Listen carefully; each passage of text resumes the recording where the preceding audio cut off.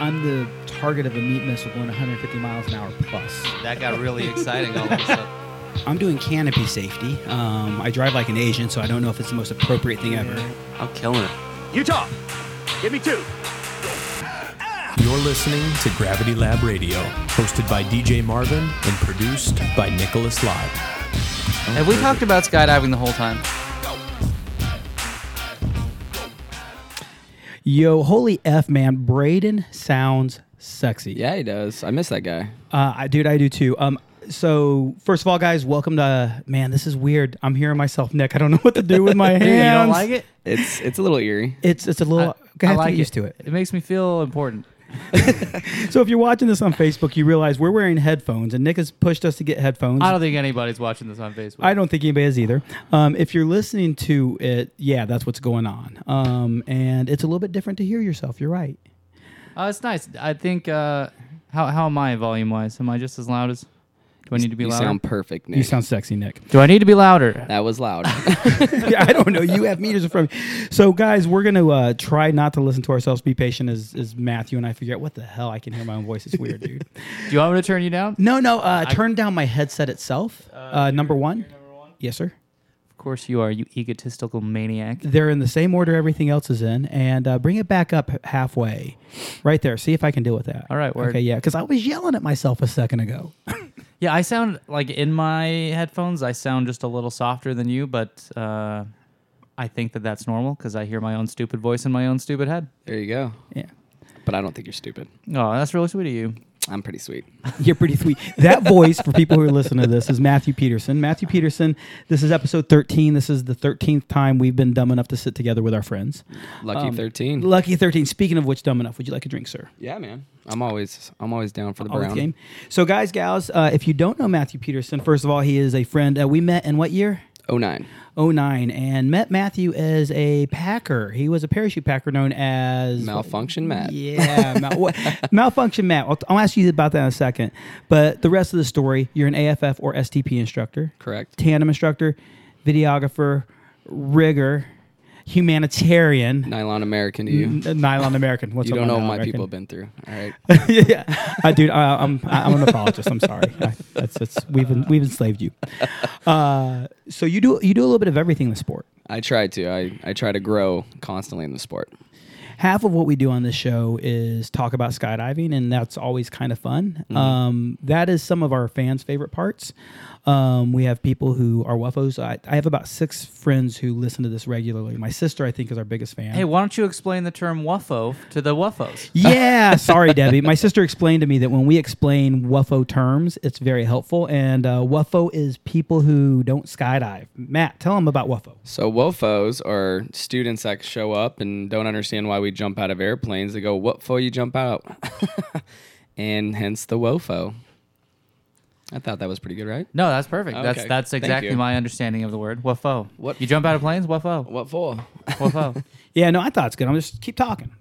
But yeah, showed up in 09, met you, met Val, met a lot of good people. Kind of got my foot stuck in Texas mud. Met my fiance, Chelsea Turnham here that same summer. And she was silly enough to stick with me, even as a dirty, greasy packer, all the way to becoming an instructor. Yeah, how did you score that? How did you lock that down? That's a good story. Let's get a couple more drinks in me. All right. I will hold you to that. We'll bring it back. So I met you. We called you Malfunction Matt. Correct. Why? Well, my very first day on the job, I packed a malfunctioning main, and Michael Poole, of all people, of course, gave me the nickname Malfunction Matt. Did you know Michael Poole, Mr.? No, I did not. That was before my time. Super passionate guy. Very passionate. I don't know anybody who actually cared and loved for working with students more than Michael. I really believe that. That's probably the best word. Very passionate when you work with him. The guy who is very energetic, makes me look calm, and makes me look tame. Makes me look calm and tame. Yeah. So you were called Malfunction Matt, number one, because you packed malfunctions, but also we joked around about Malfunction Matt because you would like mentally malfunction and just explode all over the place. Yeah, my anger and stress level was at an all-time short fuse. Dude, yeah. So that's, for me, half of this is skydiving, half of this is the people story. I'm more interested and our friends seeing, I've had a lot of comments like, oh my God, it's cool to see what Tommy's really like. It's cool to know the history of Ben Nelson, which why the fuck would you want to know anything about Ben Nelson? Do you feel bad ever? Like that we make fun of Ben so much and so aggressively? If we didn't, I don't know if he would know what to do. And I did ask him today to come here next week to talk about his bass trip. Oh, sweet. Like as a guest again? Yeah, yeah. Round 2, Ben Nelson? Let's bring him back, dude. Oh, man. The Three Stooges. The Three Stooges. I have a close friend who will remain unnamed who said, yeah, if I'm ever on your podcast, I'm actually kind of worried about it because you guys are really mean to your guests. But I think that was after Ben Nelson and someone else. Jay, probably. Jay, yeah. We're brutal. So that wasn't a good. It was hard to argue after those podcasts. No, absolutely. Did you see any of that? I usually watch them when they're live. I haven't gone back and watched them all the way through, but yeah, I usually kind of chime in and do a little questionnaire with everybody. Those guys, we beat them just a little bit. That's okay though. You guys are really close friends. Yeah, everybody should know that. Hopefully Ben will come back next week. It'd be a lot of fun. So the other half of this is skydiving is the human interest story. I like people to know where we come from, and you and I have a similar background. Hang on, I gotta address this. 50% of the podcast we've done, there's a cat meowing outside. I was just gonna say, I don't know if anyone can hear it because I only hear it the tiniest bit through my headphones. Oh no, I can hear it. You can hear it? Yeah. Well, I keep looking over my shoulder. I'm like, is that cat okay? It's better today than it was in the past because the headphones are actually muffling the noise. In the past, like take one ear off and listen to Ralph just cry at you. Yeah, man, he's that's going way to town louder. out there. Yeah, he's letting you know he's got some business to tell you. Yeah, no, Ralph has to be on this. That's Dick Kitty. So the cat I tried to tell you is really friendly. Yeah, you trickster. Dude, Heath has a scarred up arm from that cat. That cat got a hold of Heath's arm and left him bloody. Oh man. Now Heath was like, I left it in there too long to see if we could make friends. He's like, no, he's not over it. He's not. He's not friendly. No, he's a prick, dude. Excuse me. So I want people to learn more about that thing you and I have in common is sometimes our temper, sometimes our anger. Oh yeah, I mean that just comes from a Scottish and Irish bloodline. It just kind of just comes out, and over the years I've got a good fiance that's helped me to control it, and friends that I could counsel to whenever my temper would get too loud or too aggressive. When I was a packer, we used to have a saying on the packing floor for me when I got too loud or too aggressive is sideburns. So if somebody Hank heard has me, it too. if somebody heard me just getting a little too chimey, they'd be like, "Sideburns, Matt, sideburns," and plus to keep me getting in trouble with senior or junior or somebody. Dude, there was a point where he'd call me once or twice a week. DJ, I don't know how I do this. How are you not going to kill this person?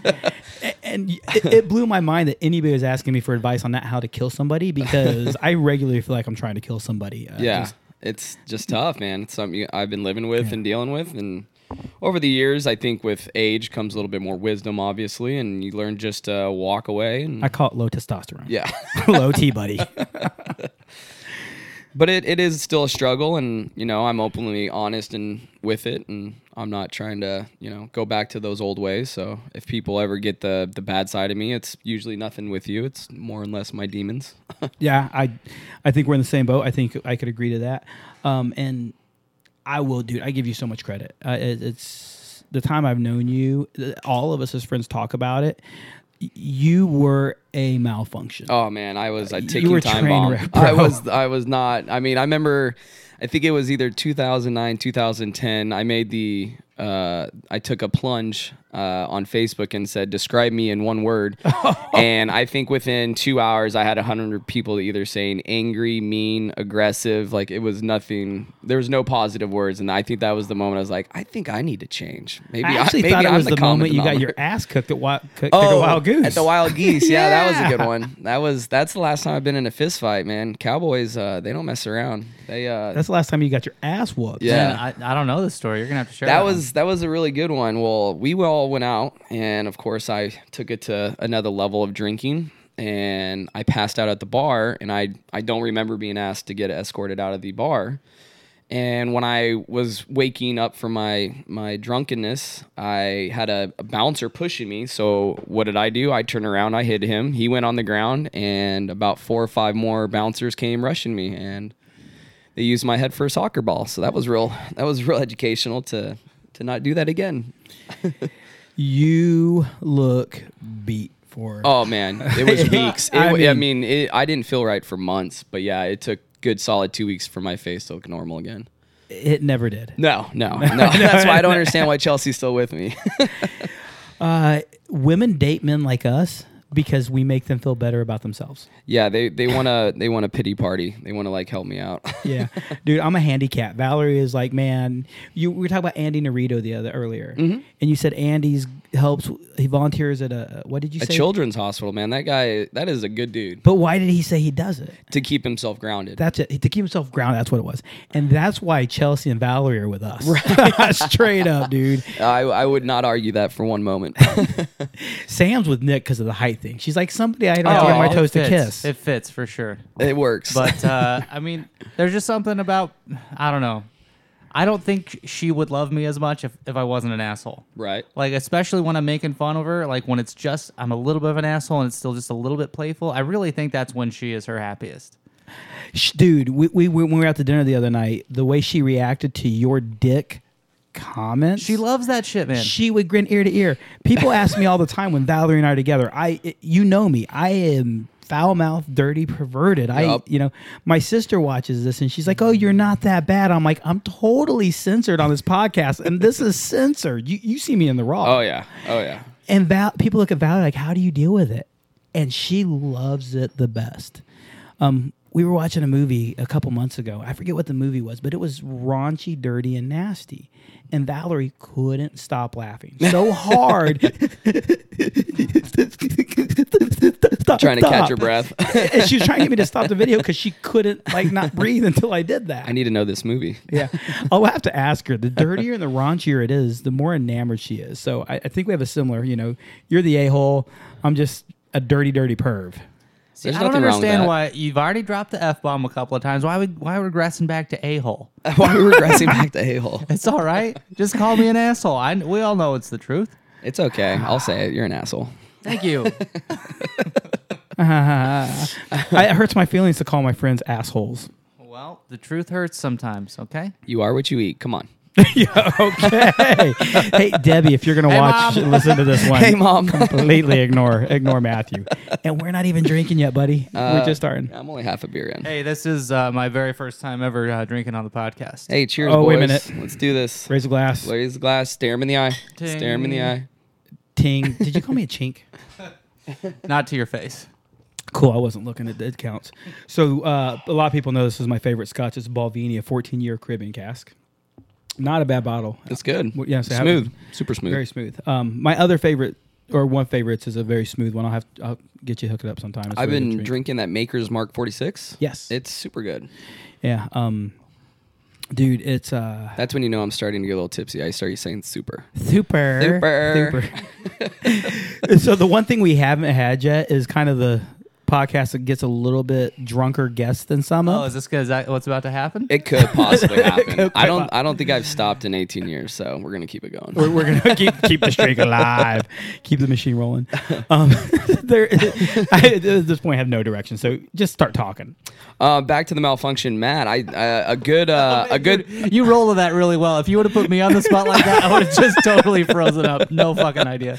Well played. Steve Senior, actually, we had our very first big meeting, and you used to do the round tables. Everybody would have to attend. It didn't matter what department, and everybody's saying their piece. Hold on, I gotta ask real quick. This is when we had Easy and Steven in the big or in the manifest meetings, and we all fit around just a couple tables. Nobody was standing yet. No, it was a small enough staff where everybody could sit, and we could all. So picture that, Nick. The entire staff. I think I caught like not the last one of those, but there are only one or two of those in my memory, and one of them was pretty soon after I started. And now we couldn't have a department meeting in there that fit. No. Yeah. It's grown tremendously, which is good for the company. Well, absolutely, man. Yeah. Spaceland is doing really, really well. We've met a lot of cool friends. Yeah.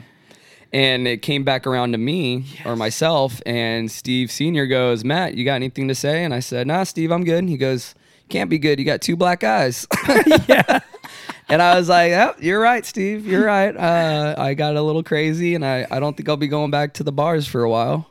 Dude, you a crow when he said that. You were very humble. Very humble. Said, he did the right thing to call me out and said, "You need to quit doing what you're doing. It's not gonna carry on with you well if you keep acting like this." And that's always stuck with me. I think those are some of the wisest words I've heard. After a fist fight.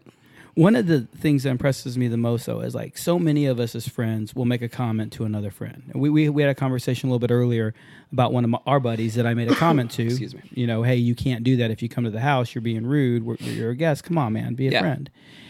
And most people take things like that poorly. The thing that always impresses me the most about you is if you ever got advice from a friend, you might not like it, but you listen. Yeah, be receptive. You might not agree with it. You might not like it. You might like it.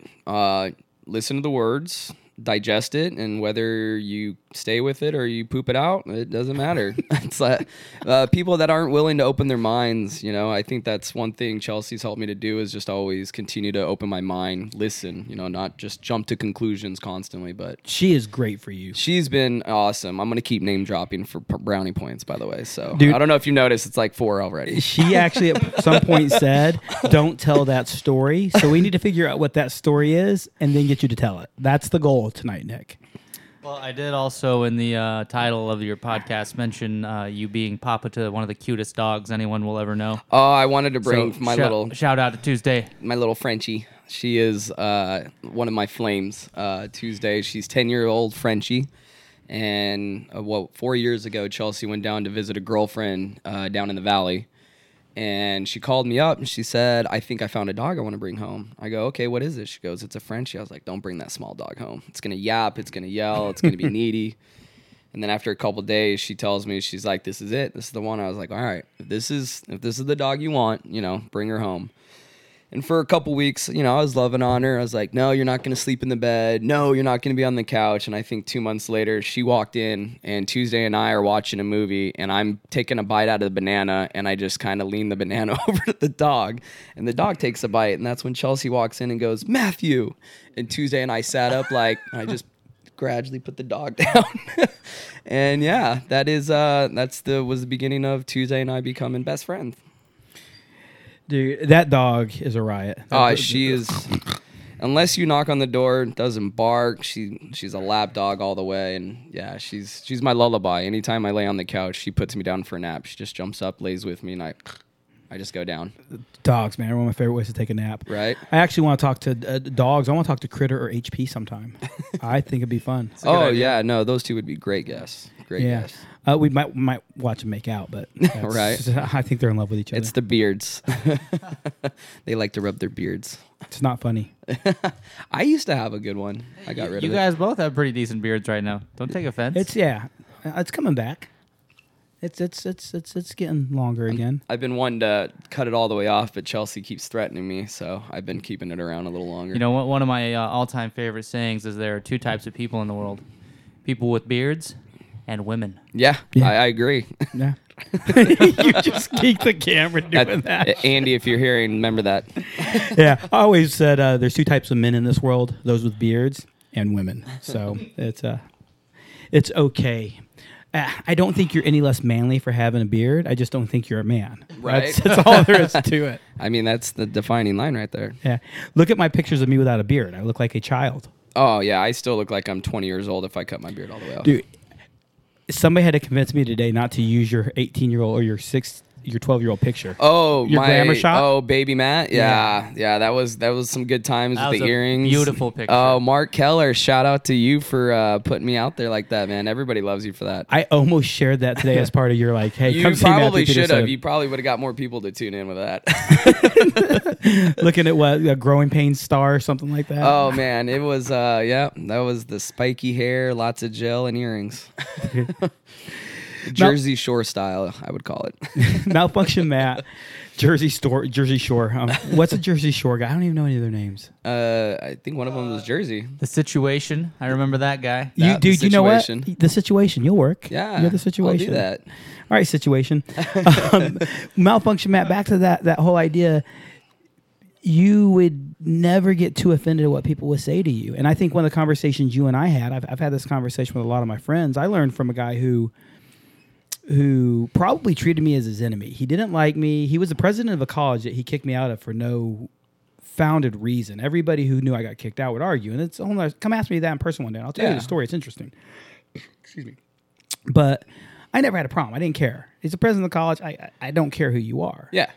And one of the things he taught me in a leadership class I had to take with him is if anybody says anything about you that makes you mad, it probably makes you mad because it's true. Correct. Take a deep breath, step back and evaluate it. And then in 24 hours, respond. Because you'll either respond with a level head and smart words and you'll have a good conversation, or you realize they were right and you'll say thank you and you might be able to fix yourself. I would totally agree with that. I think I heard that piece of advice from either my uncle or my grandfather. Yeah. And it's those kinds of words will stick with you. The other thing that has really, god dang, that's driving me nuts. That power surge strip fell down, and now I can't help but stare at it. Oh, OCD kicking in. Yeah. If you see something that somebody else is doing and it makes you mad or it frustrates you don't like it, don't say anything for 24 hours because you probably don't like it because it's true in you. Take that time to go like, why is that driving me nuts? Because that's a personality quirk I have or personality flaw I have, and that drives me nuts. Yeah, it's really the takes one to know one sort of thing. Yeah. You know, you really see your flaws in other people and they bother you. Yeah.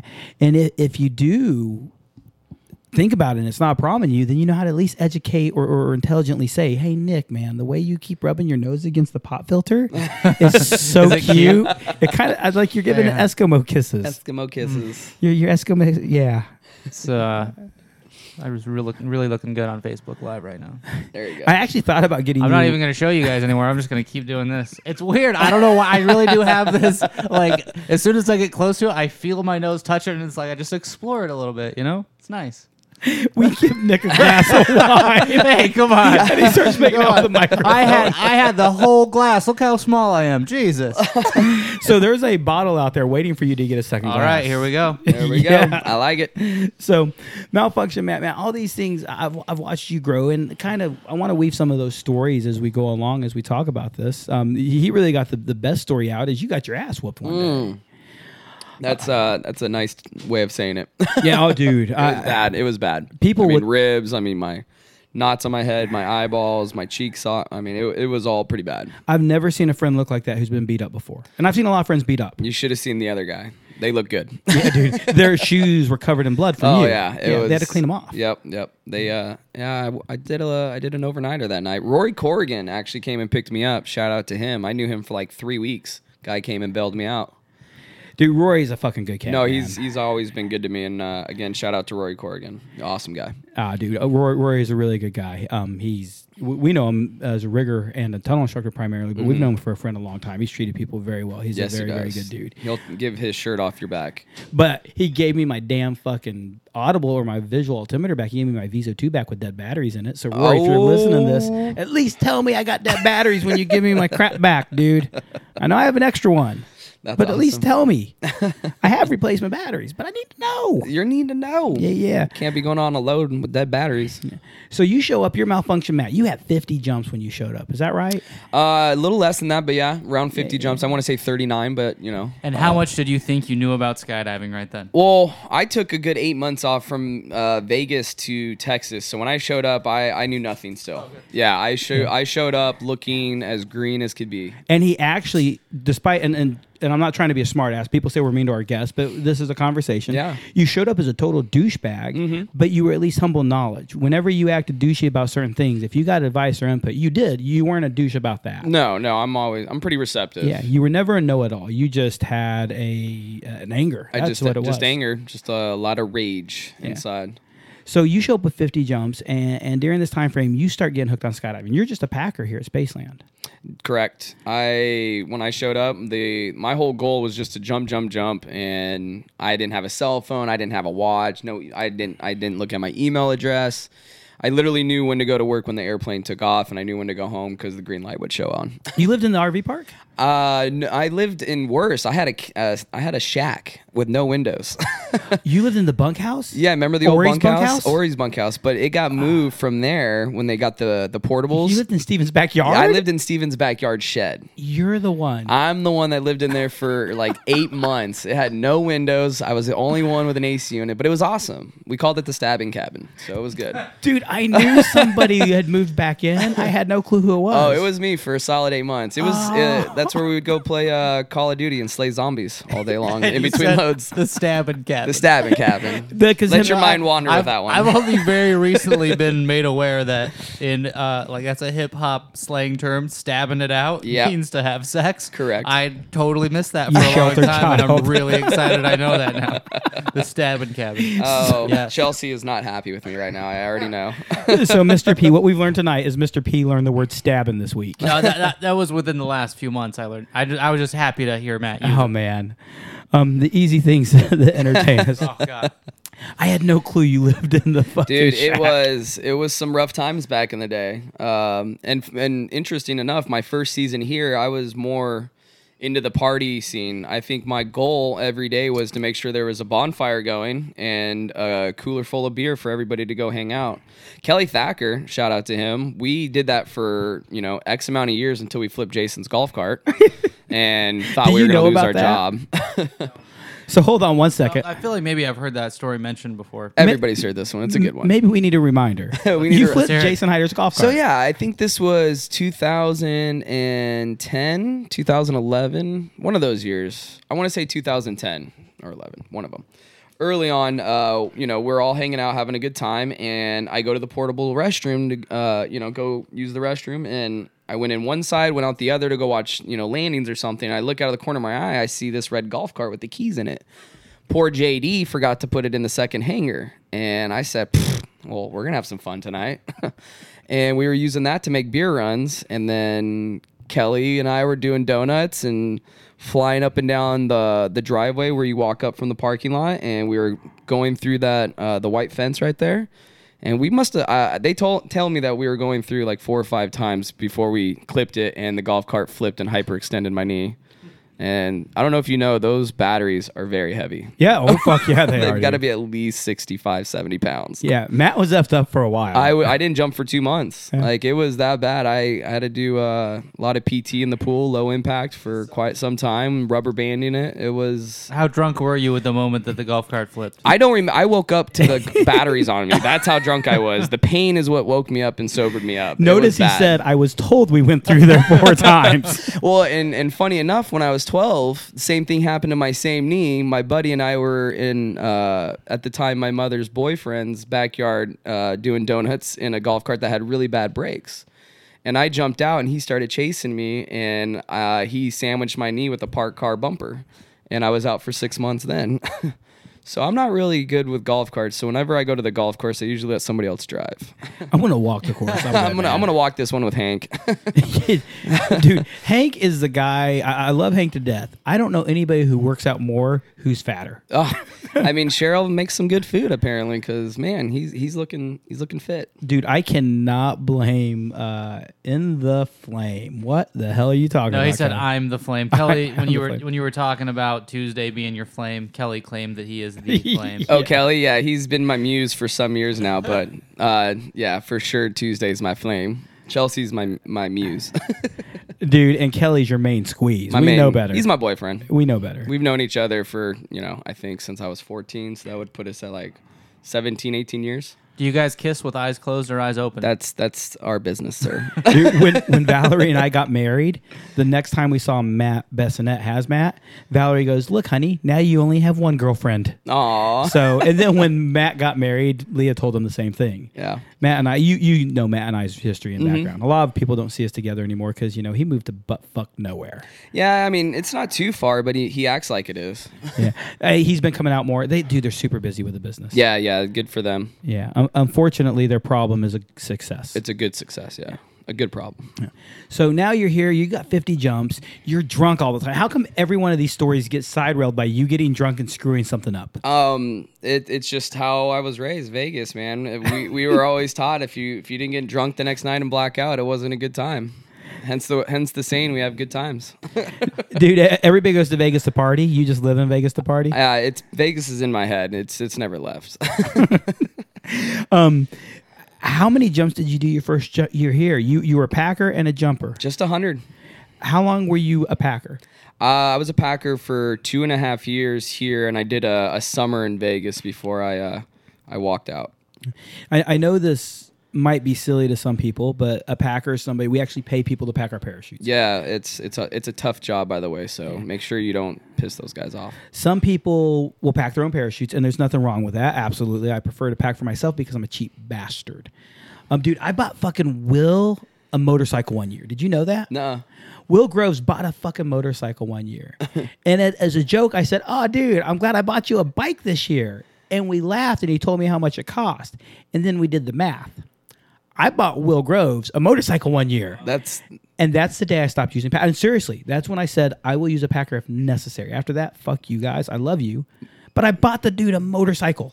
No, yeah. It adds up really quick if you're jumping a lot, especially if you're working and you're having to turn loads. Yeah. That money adds up quick. I'm like you. Not only do I only trust myself and, a handful of people to touch my parachute, I'm cheap. This sport's not cheap. No, it's not. But Packers, man, you guys are absolutely, on a Saturday, the hardest physical working person on a DZ is your Packers. And if you're a skydiver and you're listening to this and you are not tipping your Packer $1 a pack job, oh man, you're guys, an asshole. You guys are rude. I mean, I know you already think that it's you're paying them well. It's not good enough. You should try 1 month of packing every weekend, and then you'll understand the pain. It's a service-based industry. You got people watching out for your gear, watching out for your life, and recognize a good packer. If a dude's just putting my parachute in a bag, I'm going to give you the money you asked for. Exactly. But if that dude's pointing out problems, changing my closing loop, pointing out my lines are wearing out, if I see him actually looking at my gear while they're doing it, and I tell you, my friends at Spaceland, my friends at Skydive Indianapolis is where I came from previously, all those packers are looking at your shit. They're taking care of you. Correct. Throw them $1 a pack job tip, man. It's not going to hurt you. If it's going to hurt you, pack for yourself. And sorry, Zach, if I told everybody not to use you anymore. How you 2.5 years here as a packer? Correct. What got you? How many jumps did you have when you got off the packing mat? When I got off the packing mat, I had just over 500 jumps. I think it was like 550, 555. Okay, cool. So during that process, you made a lot of jumps. And here's what a lot of people have no clue and don't know about you who or at least internet fans of this. Mm-hmm. You are one of the founders and actually one of the administrators for Third Coast Skydiving. Yeah, DQ. What's up, David Quist? Shout out. David Quist. DQ and I, we started that up. We just wanted. There was no organizing. There was like nothing but 4-way teams, belly flyers. A handful of free flyers, but we just wanted to jump. We wanted to get people together. We wanted to hang out more. And, when we first showed up, it was shut the doors, go home, no hangout afterwards. And we were like, no, let's build a pit. Let's do some Thirsty Thursdays, some Fun Jump Fridays, and then in the middle of the week, we would practice canopy stuff. But yeah, David, I think, I don't want to take too much credit. I really want to say DQ started it up, and I just kind of helped push it along, get people. You rode his coattails? Yeah, I rode his coattails. Sound familiar, that's Mr. a really P? good drop. Whose coattails? He's not listening. No, I'm totally listening. He's cleaning his fingernails, I think. No, I'm just trying to... whose coattails? I'm insinuating we have any success here at all is what I'm insinuating. Oh, that I'm riding your coattails? Yeah. I'm not even a part of the show. I'm just taking name credit. No, this is what you need to understand. So, DJ and I are both mutual fans of the Joe Rogan podcast, Joe Rogan Experience. We both listen to it a lot. And so when DJ came to me with this idea, I was like, dude, I'll be your Jamie. Like, I'll be the technician. Like, I'll run the show behind the scenes. And clean my nails. Clean my nails. But when I agreed to that, like, Jamie is not part of the show. Like, they'll go entire episodes where he says nothing. Like, he's just not part of the show. And DJ's like, yeah, you should be more part of it. Like, you should talk more. You should get more involved. And so it's like, yeah, I'll prepare questions. I'll think about the conversation. Oh, you don't have to do that much. You just jump in and help break the ice a little more. But you don't understand. Like, right now, I turn the camera on me. And it's like I have to have something that's worth saying, that's big enough to interrupt your whole conversation. Be like, I have to have this important thing. Yeah. So this is not what I signed up for, but I like it. I'm not complaining, but I'm having to fulfill a little bigger role than I expected. I believe you're doing a good job. I just wanted to push buttons and hang out. That's all I want. Dude, I will honestly say I think both of us are shocked at what we've done so far. We don't have a lot of followers. We don't have a lot of fans. Our measure of success is when we hit the stop button on this is did we all have a good time acting like assholes together? Yeah, just having a good time. Yeah. Nothing big or major yet. Hopefully yet. We've had a lot of responses from our friends and from people on Facebook, and it's even gotten to the point where I've had people who have no clue who they are saying, "Hey, dude, I listened to that." I'm like, "Well, fuck, thank you." Right. And I really, truly appreciate that. So it's not just as a bigger for you already. I'm shocked that we actually have had the number of downloads and our people listen to this. No, and in all honesty, I do almost nothing for the show other than show up and push buttons. Like DJ gets the guests, gets people on, schedules everything. I keep asking him to give me guest names, and he won't. If you didn't tag me on Facebook for these events, I would totally forget. I wouldn't even know. Yeah, that's why I tag you. I do. Yeah, well, thank you. I appreciate it. But I do almost nothing other than sit here and turn this camera up every once in a while, adjust the microphone volumes. No real work goes on. But so you do almost everything to make this show happen. Dude, I have no problem admitting I'm the engineer. Like last week we had an audio issue, and he had to host and actually play host for a little bit while I came over and fixed the audio. That's fun. Every second of it. I hated it so much. So what I learned is I'm going to have to go pee in about 15 minutes, and I'm going to take 20 minutes to do so. Perfect. See, I think that's different with Matthew. Like, there's no pressure. Like, we're buddies. Yeah. Like, I could just bullshit and have a conversation. I don't feel like that. Like, I didn't prepare for this at all. It's just like, it's just Matthew. I was just shooting the shit. It's just going to be a fun little chat here. Yeah. So speaking of Matthew and a fun little chat, dude, this is all crazy, stupid shit right now. We talked about Grazia and doing something to Speakeasy. I think I'm ready. And here's what I got to know. So Robert, you know Robert. Robert is the manager there, the guy who... Oh, yeah. Mm-hmm. And Adrian was the owner. Yep. They both have said, if I want to do the podcast there one night, I can. We're going to do it on Tuesday night. Oh, that'd be cool. Tuesday night, we're actually going to go in. We're going to do a lead-in with video that we'll preload on OBS. Okay. And then we'll start the show with a lead-in video so they saw how we got in there. And then we're going to take, the tables we had, we're going to square them up so 9 of us fit around it at a U towards the bar. Okay, that sounds nice. We're going to put condenser mics. I have a whole set of mics over here. So we put 2 or 3 on the table so it just captures all the audio so we don't have to play this mic game. And get 9 of us assholes together and sit there. Here's the one problem. We have to have one conversation. We can't have 3 separate. It's going to be impossible. I would start smaller. Yeah, 9's a lot. That's to 9, go from 1 guest to 8 guests. I'd like 5. I think that's I think 5 would be very doable number, yeah. But we need the extra table space because they're going to have to put out food, drinks, whatever. And also, we have to take half of this crap with us. So... we'll figure it out. I think we can do it. You think we can do it? I haven't been to a speakeasy in a while. So, when do you want to do this? So what I need to do is I need to figure out who of us idiots are going to do it. We need to pick a date and a time that works for us and for the speakeasy. So get a group together, get a date together. We'll figure it out more. I don't want to seclude some of the staff. We should try to get the old schoolers like Rabbit, Jason. Rabbit won't come do this. Oh, he won't come do this? Rabbit. Dude, he's so personable, though, when you actually get him drunk. I love you, Rabbit. Like I love Rabbit's he's been here longer than I have. Yeah. You, Jason, Rabbit, obviously Steven Jr. Yeah. But it's just nice to see those old JP would be good. He's an old schooler, and if Boston ever came back into town or anybody like that, that would be I think that would be a great group of people to have on.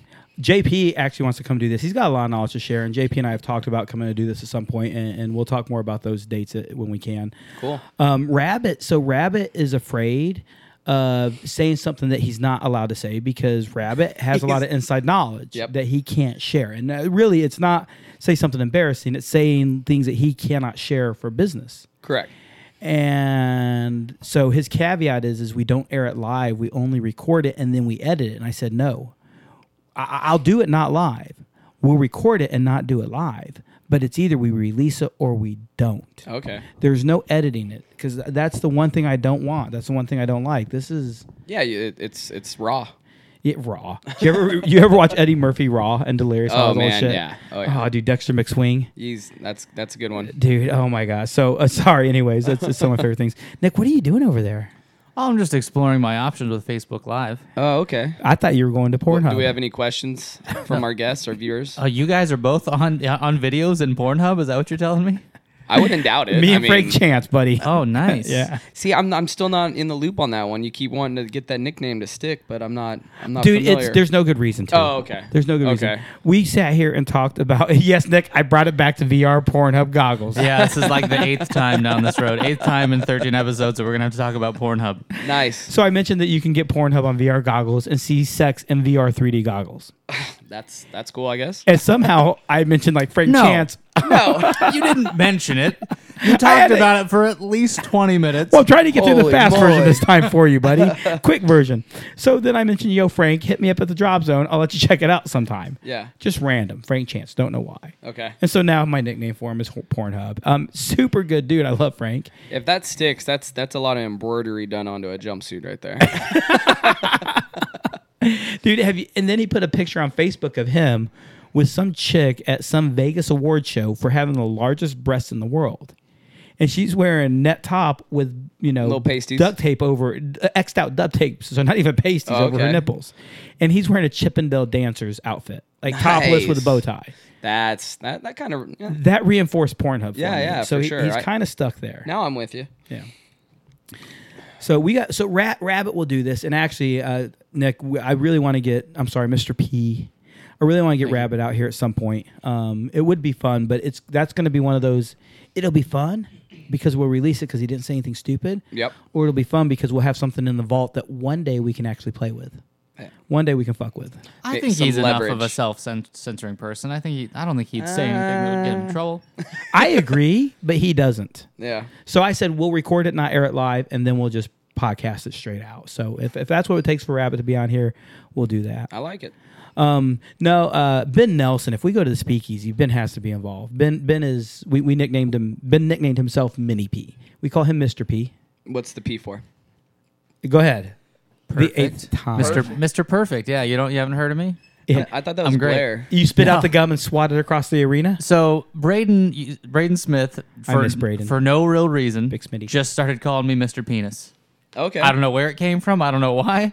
But I would walk into the video room in the morning and he'd be like, "Hey, Mr. Penis," and because Mr. Penis isn't the most appropriate thing to call a person all the time, I would agree. Got shortened to Mr. P. Hey, Mr. P. Good morning, Mr. P. How you doing, Mr. P? And I think because Braden, I think, played a big part in both DJ and I falling in love. No, you told Braden about Joe Rogan's Yeah. podcast. Is that not right? Yeah, but I told Braden about Joe Rogan. But there's a man love triangle going on. I got you. But Braden's the one who's responsible for me starting to listen to podcasts because he wouldn't shut up about it. He would always talk about it, and then finally I was just like, all right, well, shit, I'll listen to a podcast. I'll give it a chance. So I listened to Hey, you. Pornhub just tuned in. Just saying. Oh, did he? Sorry. Hey, Frank.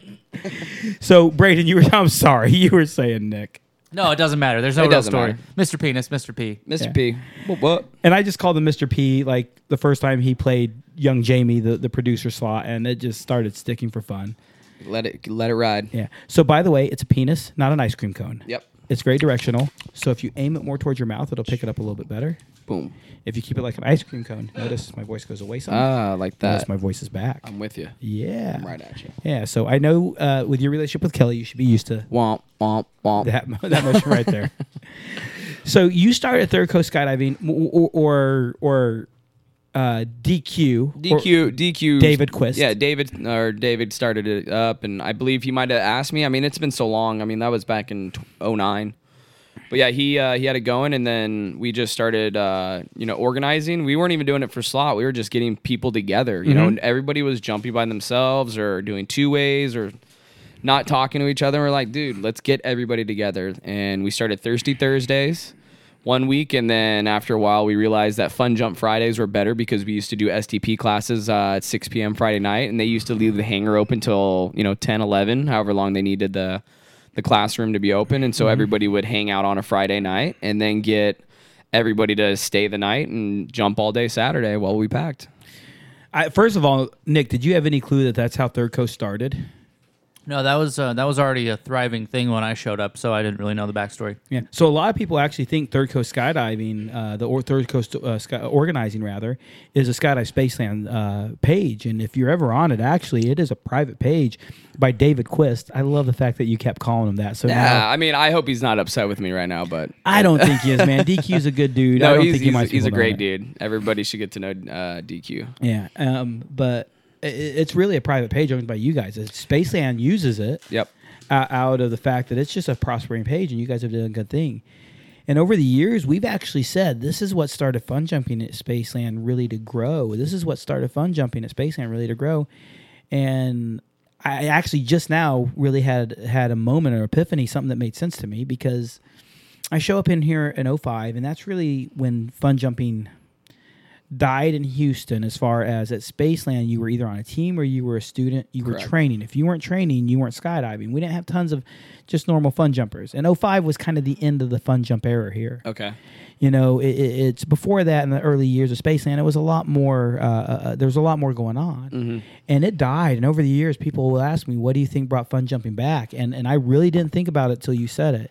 You and DQ actually brought fun jumping back. I know people don't want to, believe it, but I used to fun jump a lot because of that group. I would show up on my days off just because they'd be like, "There's nobody here." I'd be like, "I'm coming. Don't worry. I'll organize something." And it was, of course, there was the not intentional, but the unintentional zoo dives. But for the most part, we were always really smart, kept it small, and there was more talented flyers. We'd put them together and. Of course, right when I thought I knew how to free fly, I started rigging way too much, and then I kind of just fell off the fun jump scene. We're going to get back to rigging in a second, just to acknowledge that.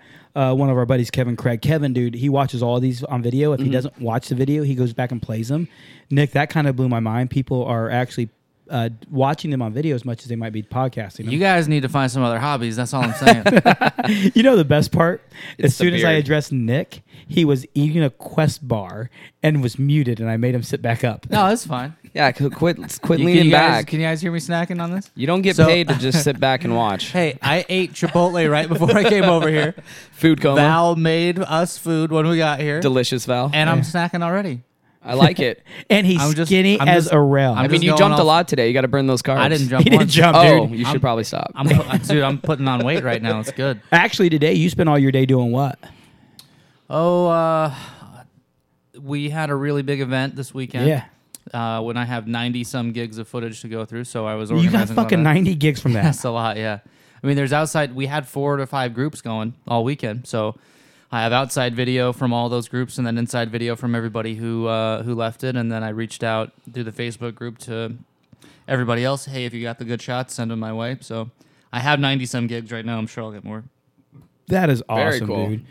Excuse me, I'm going to belch. I'm glad you guys actually had a successful weekend with the way the weather was. The weather looked super doubtful, but man, with these events, I don't know what it is. I'm not a big believer in anything upstairs, but man, something that just happens. It just comes together every time. Usually, each event we do lose one day to weather, but man, it was great. We didn't lose much. A lot of people have no clue what we're talking about. If you're not a Spaceland person or you're not a jumper in general, we had this is our weekend once a year. We have an event called Live Bigs. And if you're a jumper, you might remember something called Lodi Sequentials. And Lodi Sequentials happened in Lodi, California. And there was a lot of really, really awesome flying. And our one of our drop zone guys, one of our managers and owners, Stephen Boyd, made it there. And he said, guys, this is cool, but I have a drop zone I want you to have it at. And he got him to bring it here. And they turned into Live Bigs and Big Ways. And that's out of respect to Robbie Biggs. Nick, can you share that story better than me? Yeah, I was just about to share a video that tells a little bit of the story from Donna and MX, who are the main organizers for the event. Donna, MX, and Mikey Knight. And Steven, of course, they all cooperate to make it happen. But yeah, Robbie Bigley was a friend of theirs who passed away. He was kind of just well known as a super friendly person, great organizer, someone who was always the guy to reach out to someone with not many jumps at the drop zone. Someone who's just kind of an undercover badass, someone who's a really great flyer, lots of experience. Didn't make that known to these new people he was reaching out to, and would just kind of share that passion with everybody. But I'm going to share the link to our 2015 event video that tells a little bit of that story, and there's some awesome flying in it too. Dude, check it out. If you guys are just downloading the podcast, you can look up Gravity Lab Radio on Facebook, and Nick shares a lot of these videos, a lot of these comments, a lot of what we talk about. Nick definitely does a good job sharing it. So, Mr. P, thanks for that. We are considering putting these videos, I told you, on YouTube. I've actually had a few people request YouTube. Even Stephen Boyd Live said throw them on YouTube. The only problem with having them live on YouTube is they don't save the comments. At the end of a live stream on YouTube, all the active comments get deleted. Why is that? Because YouTube sucks. Because they're owned by Google. And Google sucks because iPhone's better. I would agree. I have no clue. I'm just trying to piss off every Android user.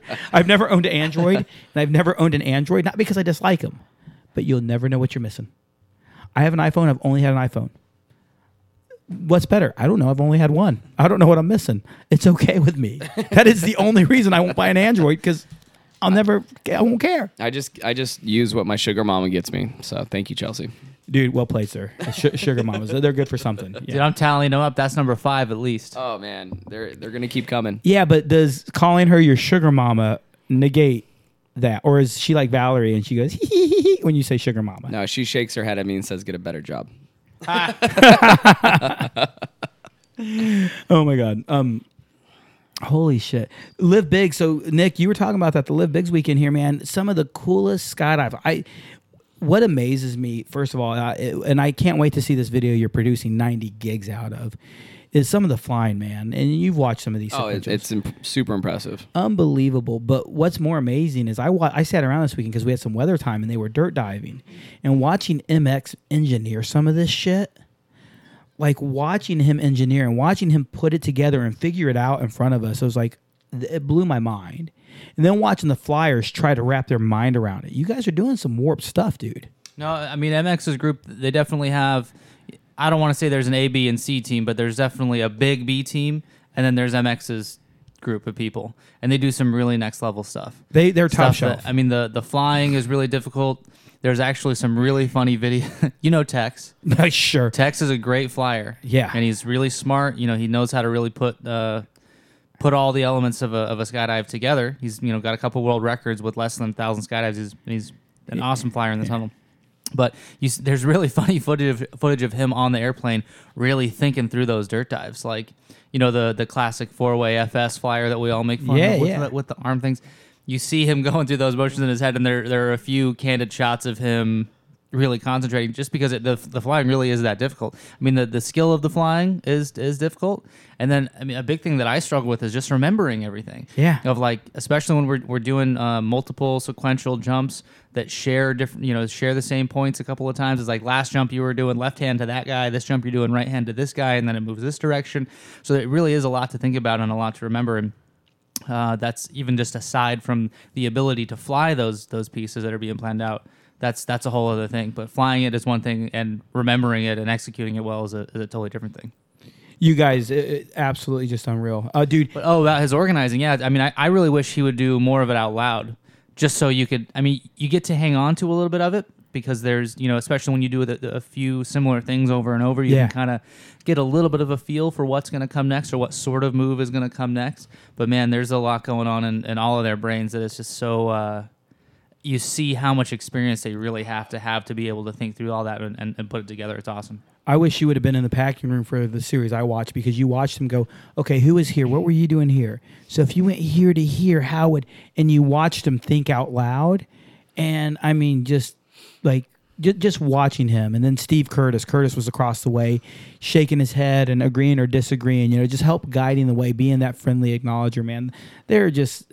I love the tunnel crew that they'd put together, Undercover Ninjas. Yeah, that's a great name, dude. Because you just said it, he's an undercover ninja. Like, number one, they're not out there blasting their name. They're undercover ninjas because they just want to fly and be awesome, but they're not caring about putting a name brand out there. But also, if you meet them, you have no clue. You just met one of the dopest flyers ever. Yeah, most of that crew, from my experience, they're all really nice and genuine. I don't think I've ever had a bad interaction with any of them. They're all good people every time they show up. They're very super respectful. Humble, really friendly, always into finding new people to bring to these events. They're definitely not what you think of when you think of someone who could be a stuck up, top of their game, condescending sort of person. They're not that at all. Correct. Yeah. I get a shout out to Spaceland Light because they're the same way as a 4-way team, but teams and groups out there, if you go to a drop zone, watch these kids, man. Watch MX, watch Don, watch the crowd they hang out with. All of them, man. I got the Downing, man. Steve Downing. I really enjoy. Steve Downing and I actually jumped in Elsinore at the same time frame as young jumpers. We just never really knew each other. Heath Richardson tried to convince me we know each other. And Steve and I met, and we can compare names and know each other. And just based off of that, every time he sees me, hey, what's up, bro? Hey, how are you doing? They are the nicest group of people, and they're the most humble guests you ever have show up. They show up in the drop zone and says, hey, man, this is our policy. Awesome, dude. How can I help? Dude, they are just... A lot of times if you work at a drop zone and you hear, oh, man, there's an 80-way event coming, you're like, great, 80 more people in my way. It's people who work at a DZ. That's not an uncommon attitude. No, not at all. You hear Live Biggs is coming this year, and you hear it's going to be 80 people, and you're like, 80 of those cool motherfuckers?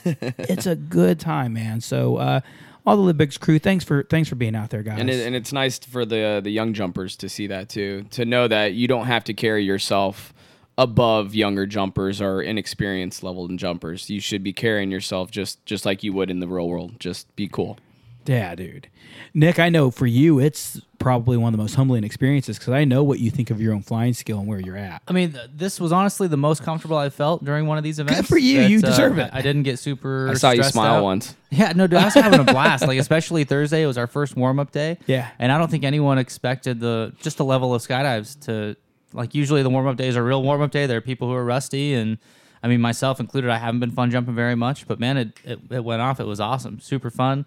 And the most apart I've felt of like a skydive or any community at all, and as long as I can remember, the funnest skydives I've had in as long as I can remember. Nice. So it was awesome. It was I don't remember the last time I had so much fun skydiving. It was great.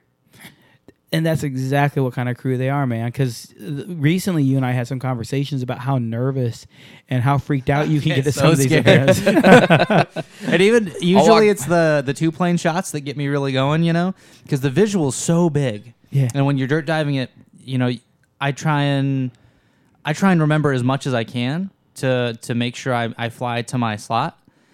And I think I just overthink it. You know, I start thinking way too much about what I'm going to be doing. Like about the mechanics of my flying, which is all, you know, I know how to fly, I know how to move, I know how to stop, I know I know most of those things, but when you overthink it, it just doesn't work the same as when you just do it how it comes naturally. So usually I just get way too in my head about it, I get way too stressed out about it, and yeah, it gets hard, it gets scary, it gets intimidating, but I really just, I had a conscious thought before the event started, like, hey, I'm just gonna, if I notice myself feeling stressed out, I'm just going to pick a different feeling. Like, I'm just going to try and feel something else and enjoy what's going on. These are skydives that don't happen very often. There's a group of people that don't get together very often. They all, you know, I was really flattered by the number of people who knew who I was. That Norman Kent knew my name. I was like, oh my God, Norman knows me. You know, man, it's super flattering. And that these people who are some of the very best skydivers in the wide world, that they come to our drop zone and they use it as their playground, and I get to be on those jumps. It's awesome, and it felt really good to be able to hang on most of those jumps. I did ass fly on one jump and kind of ruined it. It'll happen. But that is exactly what I like. Overthinking it, I totally overthought this flip down. It's all I thought about the whole plane ride up is what I was gonna do to not mess it up. And I said, as long as I don't do this, I'm gonna be fine. And of course, I did the thing that I thought to not do. But luckily, I'm editing the video, so I'm not gonna put that part in there. It needs a blooper reel. Just saying. Yeah, that should be for the cast credit or whatever. Man, you say so many amazing things in that conversation. As much as he's not part of the show, you see he really is. He's all in it. I've watched the shows. Norman Kent has actually agreed. We talked about Norm when Marion Sparks was here. Yeah, you can call him Norm. We're buddies. Yeah. Oh, my buddy great Norm. friends. Yeah. I've known Mr. Kent. 10 pals. I've known Mr. Quint for quite a long time. We've done some big wave videos together. I would shoot videos at the World Freefall Convention for the practice jumps, and then he would show up for the regular jump, and my DZO was the organizer. He goes, yo, DJ, brief Norman Kent on the skydive, and I'm like, where do you want to be, bro? And him and I talked about that today. I was like, dude, when they told me you were on the jump and to tell you what's going on, I'm like, you know what you're doing. You tell me what to do. See, but that's another reason I like that dude so much is he's so, again, just somebody else who's super kind, super humble, like not gonna, I mean, he's an awesome skydiver, awesome photographer, awesome videographer.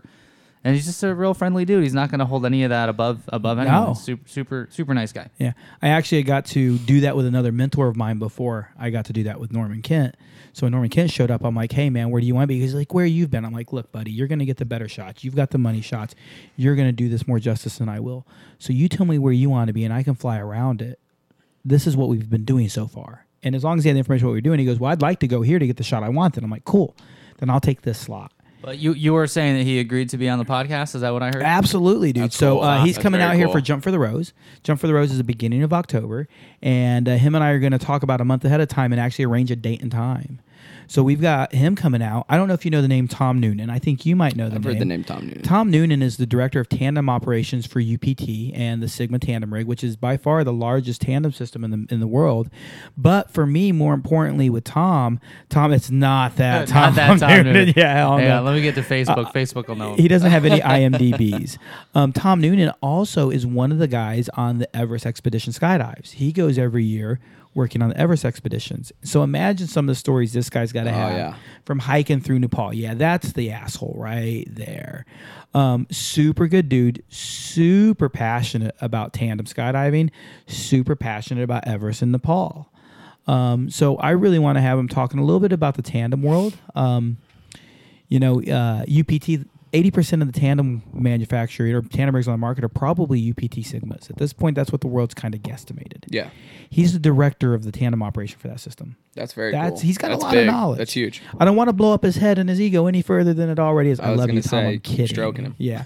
But he's a good dude. He's going to have some cool stories. So we got him coming up, and that's actually not till November. And that's the weird part, Nick. We're actually now talking to people 2 and 3 months ahead of time. I like that you say we. Makes me sound cool. I say we because I'm trying to convince you to find me a guest. You have friends. Yeah, I'll find somebody. Okay, cool. But they might suck. I can't promise anything good. We got Matthew Peterson tonight. Yeah, see, they might your suck. standards are already set. We've had Ben Nelson, and we're talking about having Ben Nelson a second time. Yeah. That's almost embarrassing. Yeah, dude, that's scraping the bottom of the barrel twice.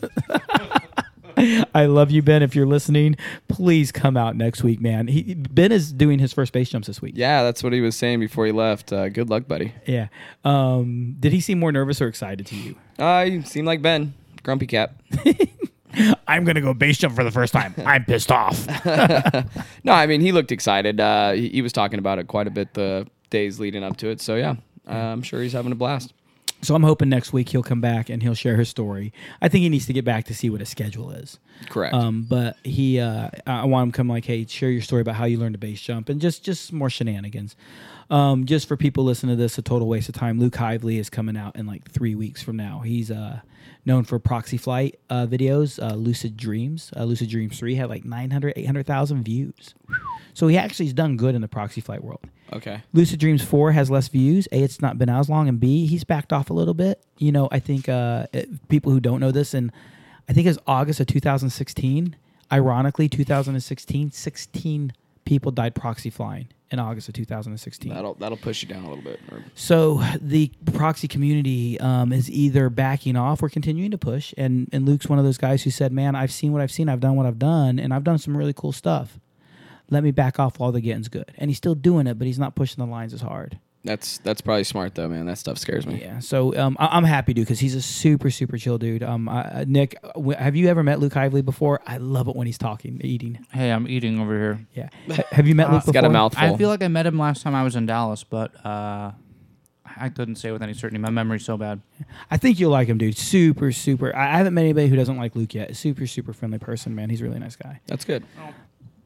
I would say I'm like 90% sure that someone introduced me to him as that guy. As Luke Hively? Yeah, as the guy who makes those base videos. Yeah. So speaking of which, Luke Hively had agreed to do the film festival with us, and we advertised it as Luke at first. He talked to the rest of his crew, so the Dallas base crew is hosting the Dallas position. We're hosting this position, and then we'll get the face-off. And really, all of this means I'm doing all the work, and they're having all the fun. And if you have fun and we'll do it again, I'll do it again. I kind of rethought my position. Can I just show one of my videos at some point? You're not eligible to win. Yeah, that's fine. Okay, yeah. What if it's even just like something like an opener to kick it off, a short teaser of some sort? That's not So a bad right idea. here- I really don't want to do it. Like when we first started talking about it, I really didn't want to do that. Yeah. But when I get like this, I've built the intro for this Biggs video. Yeah. And it gets me super pumped up, man. Like this morning when I woke up, like the thing that got me out of bed to like get up and get going is like, man, I got all that footage I got to watch today. And like speaking of Steve Curtis, like me and Tommy watched Steve Curtis's footage and just were like, oh my God, he's so good. Like just totally geeked out about it. Like about how fast he's getting to the base and like he does this crazy like gainer when he pitches. Oh man, that dude knows how to skydive. He does it right. Nice. Dude, and he jumps an infinity rig. Just saying. Smart man. Just saying. Not that Mirage thing. Hey, it's a trap. Oh my God, that's sorry. It's awesome. Yeah. Well, hey, Mirage isn't paying me yet, so getting Infinity. It's awesome. Yeah, it's the best. Unless you're a tiny little 5-foot man with stubby arms and you need a short little Mirage, it works great. So Infinities actually make SN models that might fit your stubby little arms. Oh yeah? Tell them to send me one. Why don't you try mine on one day? Because you are a normal sized person and I am not. The harness might not fit. Why don't you try Valerie's on Sunday? Yeah, she's still a good she's 6 inches taller than me. Yeah, but you guys weigh the same. Yeah, that doesn't matter. Weight doesn't. The harness is too tall for me. Come on. Try Felicia's on. Okay, now we're talking. There we go. So you're the size of a 90-pound Mighty Mouth. There you go. I love you, She's Rob. got a little thick thighs. It's all right. Does she? No, I do. I'm her same build with thick thighs. I was like, man, what's your standard of thick, brother? Girl's got toothpicks for legs. I love you, Felicia. Bye, Felicia. Bye, Felicia. Dude, I have lost total track of what's going on. I have no idea what we're talking about. Just gapping. Cool. Oh, we were talking about Steve Curtis and how great he is. You want to go back a second on that, Dick? No, I don't, but I will watch that footage a million times over and be super excited about it. So the other day, my sister laughed because she said I mentioned CrossFit girls are my porn. My sister thought that was hilarious. Steve Curtis is your porn. That's what I'm. Nah, learning. I mean, it doesn't get me sexually aroused. It just gets me aroused in like a. Okay, maybe a little bit, but it's mostly just I really enjoy watching it from. I know how difficult the stuff is that he's making look really easy, and I appreciate that. Absolutely one of the and best it makes flyers my pants ever. tight. There you go. Now we're talking. He's on a team called Arizona Arsenal, and there's a reason they're one of the top teams in the world always, and one of the top contenders at any meet they're in. So they're just sick flyers, and it's fun because he's not just a sick flyer; his wife is. And watching them fly together, whether it's on a skydive or whether it's under canopy, those two are in sync with each other. That's very cool. Yeah. Have you ever? Yeah, see, that's another thing. Watching his videos today, they're doing team swoops over at the pond all the time. They're doing tight touch incel style team swoops. No, That's so cool. Sometimes when I'm going through that footage, like I see canopy stuff, and that stands out to me less because the video is really about these videos right now. Sure. It's about the flying. So I'll just kind of click around and skip through it. And I thought I was about to see like a close call under canopy thing, but no, it's absolutely intentional. Like basically bumping end cells on a swoop turn. Yeah, it's awesome. That's very they're cool. planing out touching incels. That's awesome. Yeah. So I mean, dude, they are just absolutely sick flyers. That's very cool. Yeah, and they jump infinities. Nice. Smart. Very smart.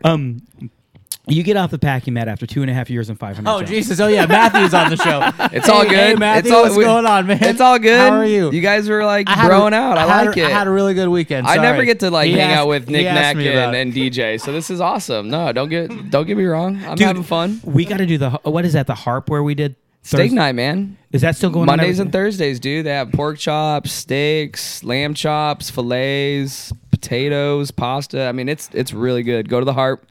7:00 Mondays and Thursdays, steak nights. Thursday night next week. Nick, what are you doing? Next week, Yeah, going to the Harp. Going to the Harp. sweet. I'm always in. Dude, I told Nick after we had Raul on the show, we're just turning this into our food network, man. We're just going to make good dinners out of this plan. They had, I had lamb. Oh, yeah, you Yeah, did. Yeah, dude. you said that was the best lamb you've ever had. I don't know if it's the best lamb I ever had. It was the best lamb Wyatt- I've ever Wyatt had. said that. Yeah, it was. Yeah, I don't know if I said that, but it was damn good. Yeah, lamb. he gives you your money's worth. If you get the filet or the lamb, I mean, it's usually at market price, but he knows how to cook it. Oh, dude, I ate some of, I think, your steak because my food, they forgot my food and didn't show up or something. Dude, that steak was off Oh, the man. hook. It's and that green sauce, it's so Oh, yeah. garlicky and spicy. It's amazing. You'll That- breathe garlic for a day straight. It doesn't matter how much you rinse your mouth or brush your teeth. That garlic just sits in your belly. Woo. It's amazing. Chelsea found that out the hard way last week. That it sits in her belly? That's right. Are we still talking about the green sauce? Hey, Yes. your sisters listen to this. I'm sorry, Debbie. I'm sorry. And from now on, instead for all you waffos listening, I'm just going to say, Debbie, this is what this means. Just I actually get debriefed by my sister on some of these podcasts sometimes. She'll call me up and it's like, hey, so I just listened to whoever. And she listens to them in different orders and they exist. And she'll tell me what she thought of you or how it went. And she's got like a lot of interaction. So it's very interesting. That's awesome. Yeah, I love my sister. And actually, if you could be like my sister, I'd love you guys. She's annoying as hell. But she actually left, and I've been bugging people. Please go to iTunes, leave a review of the podcast. Only if you're going to leave a 5-star review. If you're going to leave anything lower than that, then go review Brian Germain's live chat, which he does a good job. I'm only joking. Brian has a really cool thing going on as well right now. Oh, okay, cool. He does a casual chat where he does a Skype interview with people. Nice. So he can talk to anybody, which That's cool. I don't like Skype. Yeah, it's so much better live. Dude, we can't pour him another glass of scotch over Skype. Really? You need another beer? I would love a beer. Let me get you one. You're a man of men. I don't know. He's a midget among men. Midget among men. Midget Come on. among men. I was trying to be To be nice. fair, I'm huge. In Japan. That's why he dates an Asian girl, so he looks tall. Smart move, Sam. So back to now you have... now you... I'm waiting to see this moment. Yeah, at some point you have... you're going through your 2.5 years. You actually took your coach course, and... The Rating Center had been around for a few years when you did your coach course, but we were still a very young, fledgling company. Yeah, you had that blue Hawaiian style shirt back then too. I still have the blue. Oh, you still wear the blues? Shirt. Oh, okay. Dude, I've carried the blue shirt out for several years. It actually has been my mainstay. Mm-hmm. Adam Buckner owns Option Studios. He does all my graphic design. He does stuff for LMB and everybody. Adam's a really good dude. Adam is actually right now, and he might be at this very moment, designing a new shirt. Very cool. So we're going to come out with a new design this month. He also did he did the logo for the show. The caricature was done by a friend of his because he doesn't do caricature art. Yeah, I was gonna say the logo's really, really cool. Yeah, so the Gravity Lab logo, and I actually named that dude Monty. It just seemed right to me. Monty Montgomery. Yeah. If you ever watch, I forget the name of the show. But beer assistant. Thank you, sir. buddy. Thank you. Dude, I done forgot what was going on here. Did my coach course with you. Yeah, and with Vulcan. And no, we did our tandems. You did your tandem together. We did our tandems. That's an even better story. Yeah, the coach. I think the coach. I can't remember who else I might have done the coach course with, but yeah, I know. No, when we did the tandems, Vulcan was just as well. I wouldn't say green is the word. New to the drop zone, and he had been doing video for at least a season, and I think it was just my time where I was on the packing floor, and I was like, "Yeah, I'm ready to move on. I'm ready to go do something else." I don't like complacency. I don't care to just stay stagnant. I feel that if you're not pushing yourself to do something else or find something new, you're probably just already dying. You need to be able to push yourself out of your comfort zone. And doing tandems was scaring me. I mean, I remember after we watched the malfunction fatality videos and what could possibly happen, I asked you to let me step outside for 10 minutes because I was debating if I was going to finish this course. I actually remember scary. this. It was, after seeing that side spin video, I was like, I need 10 minutes. Yeah. And he's like, why? I was like, I got to debate on if I'm going to finish this. I'd never make it through that course for that same reason. Just because I have so many tandem videos, I've never really thought that I was about to see someone get hurt during a skydive. Yeah. But just to know, you see your friends get taken on a ride every once in a while, and then you see those more serious videos, and it's like, man, I don't think many people really put this in perspective about the risks that they're taking on. I mean, as long as... Yeah, there it is. Vulcan and you in a coach course. Holy moly, dude! Look how young my face coach is. Picture, buddy. What year is it? It was a coach. We did all of it together. 2010. Matthew Peterson and Vulcan. So the Rating Center was a year and a half old because I think this is April. So yeah, we're just a year and a half old when you did your coach course. So it was a very, very new thing for Valerie and I still. And Vulcan was a really good partner, in my opinion. I mean, he was quiet and we got along, and that always makes a course a little bit better when you get along with the guy that's in the room with you. I don't think he was like too many questions or overbearing. It was just like that nice kind of happy medium. He was definitely by far a very easy conversation. He was very easy to talk to. I'm super curious. I'm trying to figure out when you did your tandem rating. It had to have been 2011 because I got off the floor after 2 seasons. So 2009, 2010, or maybe it was 2011. Yeah, it was 2011. Because I've been doing tandems for, better part of 6 years. But I did take a... Hang on, Rabbit just chimed in and says, "Wait, you still skydive?" Hey, Rabbit, I don't know how long you've been listening, but we were chatting about you a little earlier, my friend. Oh yeah, you missed out. So you're a little far behind on the crap talk there, or shit talk, I should say. I don't need to keep it G-rated. I just don't think I posted your picture of your graduating your tandem course because at that point I wasn't doing all the photos that we do now. I did my tandems with Gavin, right? Gavin and I did our Gavin Griffin. What's up, buddy? I miss you. He's down at Skydive Spaceland Lewiston doing his thing as a rigger, wingsuit, canopy, everything. So he does a little bit of everything too. Yeah. He would actually be a fun guy to have on. He would be. He would be entertaining. He'd have a lot of really, really stupid stories, which is perfect. Yeah. His daily positivity pisses me off, but I still love you, dude, on Facebook. He's definitely one of the more upbeat people, and that's really annoying sometimes. Oh, man. I see some of his posts, and I just want to give him the mean face, but I don't because I love him. Yeah.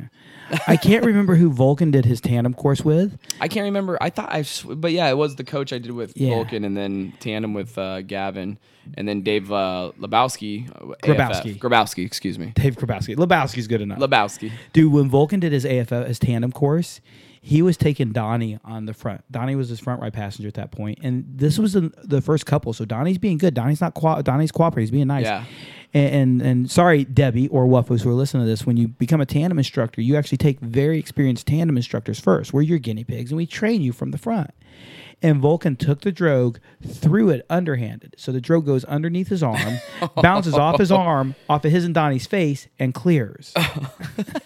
So that's the moment you knew this wasn't for me. Yeah. Well, Vulcan showed up the next day, and he goes, "I put a pillowcase in my back pocket all night last night and kept throwing it out of my pocket." And all he did was throw it. And it really, it showed a lot. It meant a lot. Yep. I mean, Vulcan, he doesn't do tandems anymore, but he finished. He didn't carry on, but I think that speaks highly of his character that he went out, he finished it, and then he just said, "It's not for me." But he finished. And he didn't just finish it. He did something that a lot of people won't do is he'll give it a fair shake. Yep. He actually did it for a little while. He tried it. He didn't just do it once or twice. He goes, "This is not for me." He actually did it, said, "I don't think I like it. I'm going to do it a little bit longer and make sure I don't like it." Yes.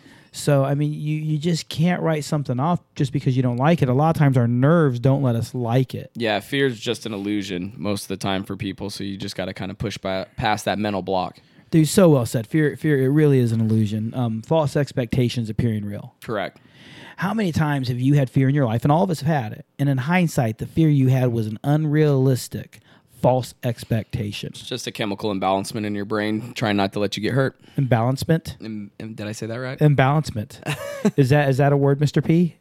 If I look that up, I'm sure that's not coming up. But okay. Well, I like to make up my own words all the time. Micah Areola. Let's just say imbalance. That's good. We'll call it good there. Michael what? Micah. How do you say her Areola. Last name? How do you say her last name? It's Areola. You really say her last name Areola? Areola. That's so awesome. I never knew that. I always just kind of thought it looked like areola because, that's the part around the nipple, right? Right. Oh, man. I love Micah and Kelly. They're the backwards couple. She's got a guy's name and he's got a girl's name. Yes, correct. Yeah. But at least they own it.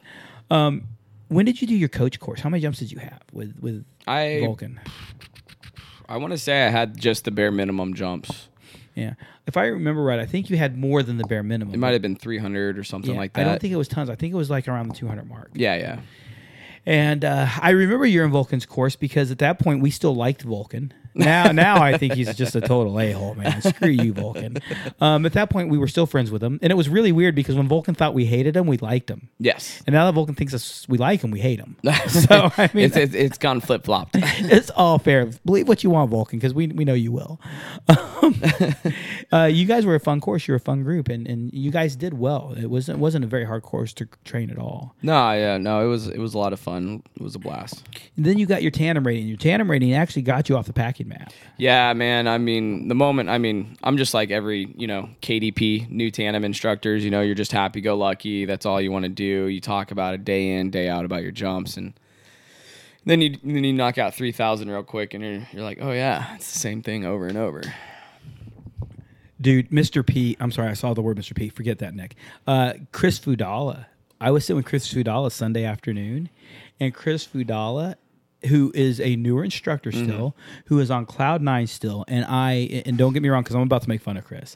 I'm a huge fan of Chris Fudal as a person. I'm a huge fan of Chris Fudal as an instructor. He's a very good dude. He's a very good instructor. He's a good friend of mine. But Sunday afternoon, he was bitching to me about a student in particular. Yep. And a couple in general. And we will all get there, man. It gets annoying. Happens. You wear us out. As student jumpers, most of you are great. Most of you are fun. And most of you are absolutely the reason we do this job. But some of you are as annoying as hell, just like I annoy you. So Chris is now jaded. Chris is now broke. You know, at some point, you see an instructor is going to break. Your spirit Yeah. is jaded. Y'all broke Chris Fudala. You broke him. The difference is how many guys have you seen broken as an instructor? Oh, man. I mean, on staff now or in general? In general in life, right? The difference is Chris Fudal is going to be one of those guys who's going to be okay. No, he's going to be fine. He just needs to get that camera helmet set up so he can go piss off Nick. Hey, don't wish that evil on me, all right? Hey, he actually is... We're cracking down right now. Or cracking whips. Yeah, big things are happening. He wants to... First of all, he shot video for me for AFF courses, and if you ask him to shoot a video in a style, shape, and a manner, he has no problem working on it till he can, and he will be able to. That's good. And I don't doubt that. And Chris is someone who stands out as somebody who wants to learn, somebody who wants to work hard. I just I don't like the people that want to shoot video just because it's fun. And I do shoot video because it's fun. It is fun. But I actually heard this saying. Speaking of Steve Curtis again, I heard this said. This was him being quoted in the loading area at the Biggs event the day before he showed up, and he said, "You can start having fun as soon as you stop fucking up." Yeah. So it's like that work needs to come first. You need to do a good job. Yeah. And as long as you've made doing good job doing it right a habit, now it's time to party. Now you can have all the fun with that as you want, but it takes a level of focus and thought and commitment to do it right in the first place.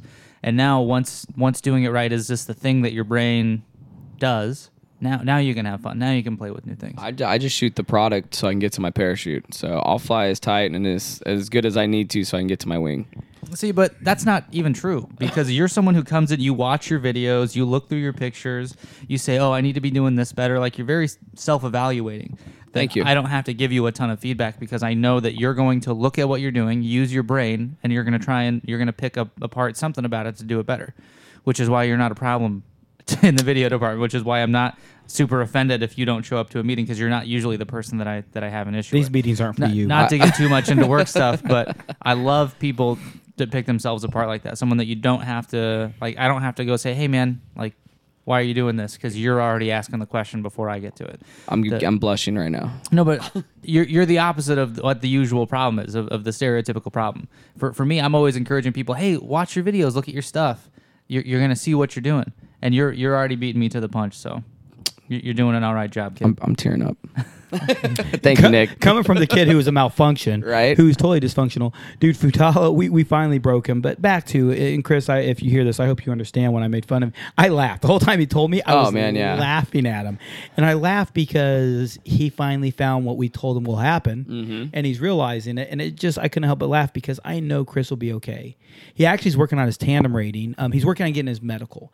He has some loopholes that he has to deal with. He just has some things he has to jump through because sometimes getting an FAA medical is a pain in the butt. It's not easy. Yeah, to do a tandem skydive, to be a tandem instructor, you actually have to have an FAA Class 3 medical or higher, which actually is very, very easy to pass, but sometimes they just find an excuse to make you jump through hoops. Oh, man. Is there or is there not a height requirement for a tandem instructor? Donnie Leach was a tandem instructor and still is. Yeah, but did he lie? That's all I'm asking. No. I don't think there's a height requirement. There's not a height requirement, so Nick Lott, you can still be a tandem instructor. Oh, my dreams can come true after all. Oh, yay. Yeah. The day you ask me for a tandem course, I will be blown the fuck away and not believe you. You know, I really did start, when I started skydiving, I'm pretty sure I told the story before about Dusty Hanks, a super awesome instructor taking me on my first skydive, super awesome flyer, now world record holder. He's also Grumpy Cat. Gold medalist on the world level. Awesome guy, though. Very awesome. Dusty, when he took me on my first jump, I was like, dude, you got the coolest job ever. This is the coolest job in the wide world. I want to do this. I was like, this is way cooler than what I do. Which I was doing body piercing at the time, which was like a huge passion of mine, which I thought was awesome. I thought was super cool. Excuse to hang out with 18-year-old girls all day and do something that and poke holes in their body. Yeah, exactly. Who doesn't like that? But man, it was cooler than that. And so I really thought that I would someday be a tandem instructor. But that was before I really had a good understanding of what skydiving was. You know, I just thought skydiving was about falling out of an airplane and doing gnarly shit on the way down, you know? Right. I didn't realize that flying was a thing, like flying your body was a thing, and that flying a parachute was a thing. And so the parts about skydiving that I grew to love more were just different than what I imagined with that first glimpse What of it it. more entailed. Yeah, because it's way more of a sport than someone who hasn't done it imagines, you know? It's like, oh yeah, falling out of an airplane, that's got to be crazy. That's got to be a huge adrenaline rush. You ever fly one of them squirrel suits? You know, I thought all that same stuff. But as I learned how and learned what the difficult parts were, and then how good it felt to figure out those difficult parts. so good. Oh, it feels so great. Dude, this does sound good, by the way. With the headphones on, right? Do you notice I took them off for a little bit? Yeah, I took them all the way off. So it sounds awful with them off in comparison, right? You do. You sound like shit. Yeah, go fuck yourself. But no, man, I totally love different parts about skydiving than I thought I would when I first started. And so that's why, before, I'm talking about myself too much. No, you're Matthew's not. the guest. Talk about yourself. No, I loved making videos as a kid, like making videos for school projects and stuff like that. And maybe we'll get more into that if I'm ever the one sitting in Matthew's seat right now. That would be very cool. But- I'll sit over there and eat and clean my nails. Actually, Damn it. I know what it's like to be Ben Nelson. you'll be Ben Nelson will be in your seat if you're over here. Yeah, all right, that's fine. And actually, in all our conversations, Nick and I had a really fun. He was our first guest. And Ben Nelson? No, Oh, Nick. Nick was the first guest. Yeah, Okay. we sat at dinner before our first show, and we recorded this on my iPhone with a little shotgun mic to it, going, "Let's just try this." Yeah. And that was at that dinner. He goes, "I will be your young Jamie if you do this." And I don't think either one of us realized how serious that statement was, said and done. You're doing it. Dude, I didn't know if you'd need someone to run the show. I mean, I don't think either one of us knew what it meant to do a podcast. No, I mean, dude. and still, this is our 13th one. So we still don't know what we're doing. We don't even have an A license in doing podcasts. We're still brand new at it, you know?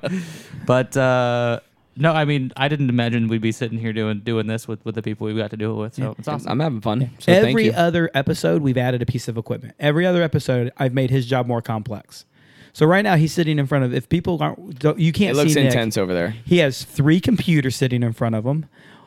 He's got a It's so mixer easy. board. Oh, it's so You're easy. making me sound like It's I'm so doing something easy. important. I've seen him touch. I was gonna say I've seen him touch one button and one button, clean off that So- wine. No. So it's not what you do, but what took us to set this or up. polish. Excuse me. It's not what you're doing. It's what it took for us to set this up.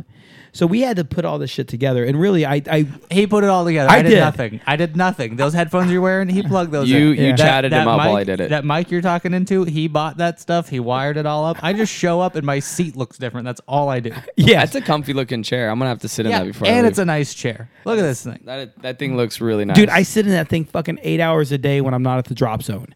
I do so much stupid work at that desk. I hate that desk. Video sometimes. games aren't work.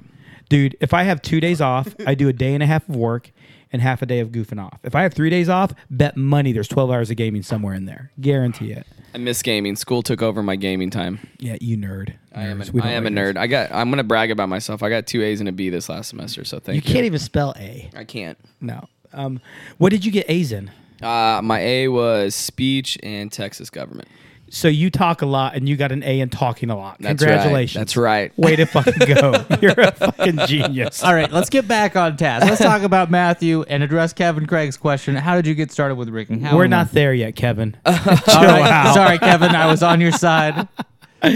Well, hold on. Let's go back to the tandem thing. So people get jaded. At some point, you started off, and that's where we got sidetracked again. Is Chris Fudala. Yeah, you start out. It's just like being an A license holder. You're high on the sport, or you're high on the rating, You're the high? department. Yes, well, drunk high, and yeah. I think my first summer, I was jumping with Critter and Boston. Yeah, you were still doing tandems a little part-time work, helping out the drop zone. Yeah, that's when actually they would use me and need me. They still use me today if I want it. Yeah, but I can't. I won't take. your Nah, money. man, That's rude. Nah, you got a great company that's building and growing. But yeah, we were doing 700 to 1,000 jumps a year just work wise. That's not even fun jumps. And then, after 3.5 years, I think I hit 2,500 jumps, 4 years of doing tandems, and then I added in and then the next year after tandems, I added AFF. And I was balancing the two, and then, I always listened to Boston about shooting video. He was always a great mentor of mine, like, yourself.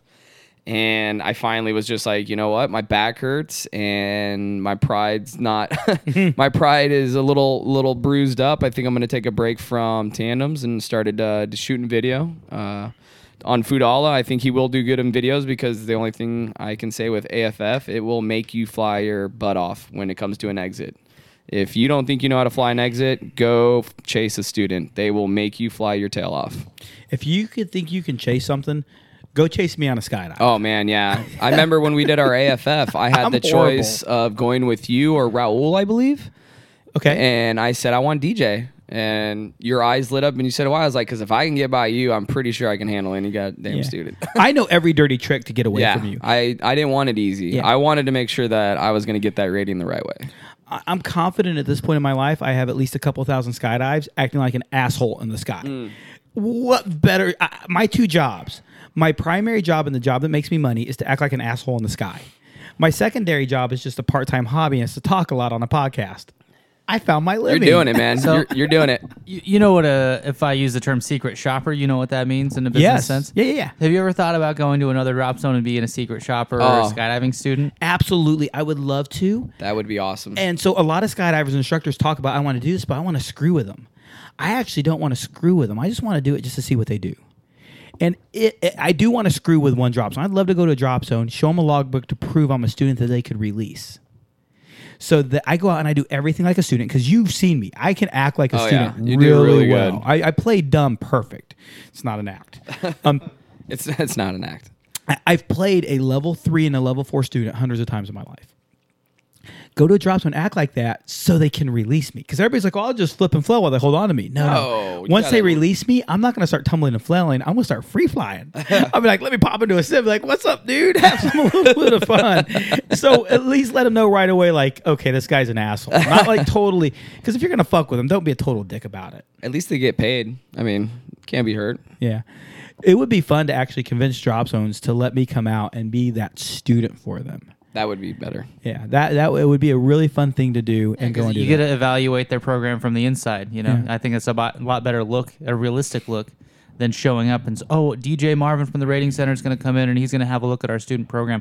That's going to give you one view of what their student program is, what they want me to see. Yeah, exactly. But if you just come in as who knows, no one's going to know you from any other student that's sitting out at the drop zone that day. Yeah. You're going to get a lot more realistic sense of how they treat their students, what sort of information they're making available to you. I think it's an awesome idea, and I've heard everyone who knows how to fly has thought about pulling that prank on somebody. Yeah. But I just want to see somebody do it. And the business happened. For me, when I first moved here, I actually tried to set up when I moved here. I want to show up, and I actually want to do a tandem skydive. And I want to go through a tandem process as a TAM student, just to see how it is if I were really a student there. But I knew like 6 people when I showed up. Oh, yeah. So I walked on the drop zone, and it's like, DJ! Got hugs right away. I'm like, yeah, so I'm not going to be able to set this up. So it didn't work. Dennis and I had worked together for a few years, and you knew Dennis. Steven and Trent and Jed had actually come out to Indiana that summer to train a couple times, so I really got to know them fairly well. Danny Raffaelli. I actually am Danny's replacement said and done. Danny was the chief instructor prior to me. I took his slot. Oh, okay. So he started flying planes for a living then. Yeah. Right? Yeah. At that point, he started flying. He came flew in Indiana for us for just a relief weekend. He was just covering for a buddy. And so it was hard to come by and play that stupid joke. It would have been good, though. Yeah. And even now, Nick, I think I could still do it. In this region, I'm known. In certain pockets, people know me. But I bet you I could go to a majority of drop zones. Midwest? Midwest, I know a few people. Oh, okay. But I could go to a majority of drop zones, and I bet you the majority of people have no clue who I am. And if they know who I am, I'm sorry. I'm so sorry, man. I know I'm an asshole sometimes. But, I can get away with it, especially if I use my given name, because my given name is not DJ. I know that's shocking to hear. You think that's shocking? My sister's fucking middle name is a letter. My sister's middle name is the letter K. What's my given name? Both of you know Donja. Donji. Donja is a chick. Is a different person. Yeah, she's a chick, and she's a really cute chick, and I wouldn't mind being Scott. her. Yeah, Scott, well done, my friend. Donji. Yes, Donji. Donji. And so I asked my mom and my dad, my sister talks about it, why did you name my sister middle name the letter K? Not a period, just the letter K. And my parents, my mom says, well, we want to name her after me. My mother's name is Kimiko. And we didn't want to make it too complicated. We figured if we gave her a Japanese middle name, that would be really hard for people. Everybody calls Kimiko Kimmy for short. Does anything hard sound about this? No. Donji is my first name. The name you don't use, you're going to give her a letter. The name I use, you're going to give me a name that sounds like the dog Benji. And in my time growing up, dude, Benji, Donkey, Donqueef, the names my sense of humor is based off of your childhood. Dude, my name in You're the hazing. 70s in Tennessee and Alabama, my name got a beating. Oh, I bet.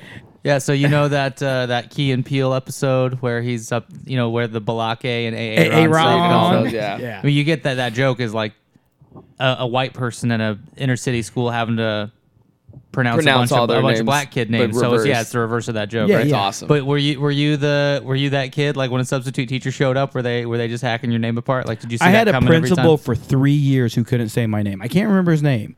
First, second, and third grade, I went to a private school. It was a small school, so it's not a big group. And up till fourth grade, I was an excellent student. In fifth grade, I turned to a horrible student. So I was an honor roll. I was doing everything that your parents hope you do. And so I was really known well with the school staff because they used me for. Dude, I did what was called honor guard. I don't remember what it is, but I actually had to do some special things that all the best students did. And never once in my life did that principal greet me without me having to correct my name. Yeah. Which is why I go by DJ, because Donji, and he could not for 3 years get my name right. So where'd the J come from?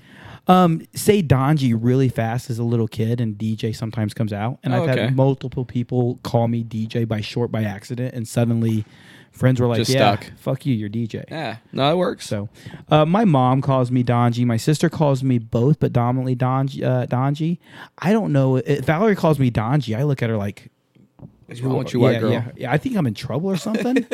Stephen Boyd does call me Donji. And I'm sure he'll page me over the PA, Donji to manifest. Yeah. And I'm like, yo, I got to go. They didn't page you. He paged me. That's me. That's actually really my name. Well, he's one that prides himself on being called by his birth name, his maiden name. Stephen, oh, you got the job. What job? I saw the logo on that paperwork, buddy. Oh, yeah, I'm just filling out some paperwork over here. It's not a big deal. What's going on over there? Yeah. So my wife, Valerie, works... Why are we talking about me? Let's talk about Matthew. Let me just fill out my paperwork. Works for the city of Pearland. Uh-huh. And they needed a little bit of a contract work for some video work. Ah. So Valerie's like, hey, we need somebody to pinch. I know a dude. Yeah. And she calls up my boy, Mr. P. Woo. So Mr. P is actually helping out my wife at some of the work things. So that's the logo I saw, brother. Yeah. So I'm super stoked because that's awesome, it's dude. It's just something simple. It's I just flew my drone for him over some undeveloped land. It's just South Kirby District. That's sure. That's Lower Kirby District, rather. Sounds right. Yeah. Yeah. Okay. It's a field, and I pointed my camera at it and flew my little drone around. Nice. Super simple, but it's fun. I like flying that drone. You like getting paid? Yeah. Hey, I'll pay you to come fly your drone. I mean, I knew that the city of Pearland has a lot of money to spend on these sorts of projects, and I still way undercharge them because it's nice. I like it. It's fun. Yeah, there you go. Yeah. Well, what I'm hoping for is my boy got hooked up with a gig that he'll get some repeat business out of. Yeah, that would be awesome. Yeah, I'm not opposed to that either, but I mean, hopefully I did a good enough job that I made Valerie look like she had something good to contribute for not a large expense. And that, hey, that guy was at least good enough to use in the future. Yeah, it all works out. I'm hoping they will. I think they will. Valerie actually showed them your Drop Zone tour from your drone footage. You probably actually told her where to see that and show that. Yeah, she asked me for the link. I sent her. Yeah, and that was really cool for them to see, man. And I'll tell you right now, guys, if you need somebody to do some drone footage, if you need somebody to do some aerial shots, you need somebody to do anything, man. My boy Mr. P is the bomb. Hit him up. I appreciate the plug. Thank you. Mr. P at gravitylab.com. The email doesn't exist. There's no email at that website at all. That's my official email. Please send all inquiries there. Okay, so now you need that email address? So No, please don't do it. no. I'm going to just give you another email of 20 to keep track of. That's all it's going to do. So now we have Matthew Peterson. Yeah. You keep coming back to this a-hole. Yep. He's burnt out. Now you're shooting video. Yeah, I mean, video is a nice release. I mean, I never got away from STP or AFF, but video has been a nice change of pace. Again, just constantly trying to grow and add on more tools to be utilized in the future. So for our WFO friends out there, you hear these letters STP and AFF. We're just talking about people who are learning to skydive on their own. So someone who has done a couple of tandems, now they want to jump by themselves. We're going to put them under their own parachute and still leave them with an instructor. Just so you guys got the hang of what's going on. AFF is accelerated free fall. Yes, sir. And then STP is the skydiver training program. And I really, it's a weird statement, but I really appreciate the fact that you said that right. Because a lot of people call it the student training program. It's a skydiver training program. It's a skydiver training program. And if you're training students out there, you're not training students, you're training skydivers. What you teach them today is the habits they learn for the rest of their life. Exactly. When you're raising a kid, you're not training a kid, you're raising an adult. Yep.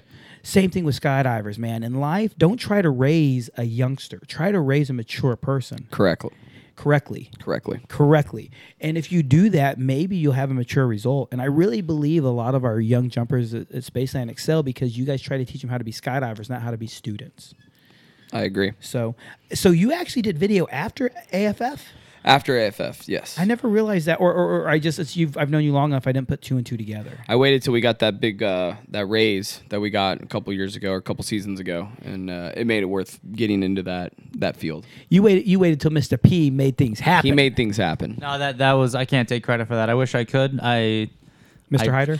No, I think it was Steve and Eric together decided that it was just something that needed to happen. Cool. I mean, it's something that I had asked for in the past, but I didn't know it was happening until everybody else knew. So I don't think my input really had much to do with it.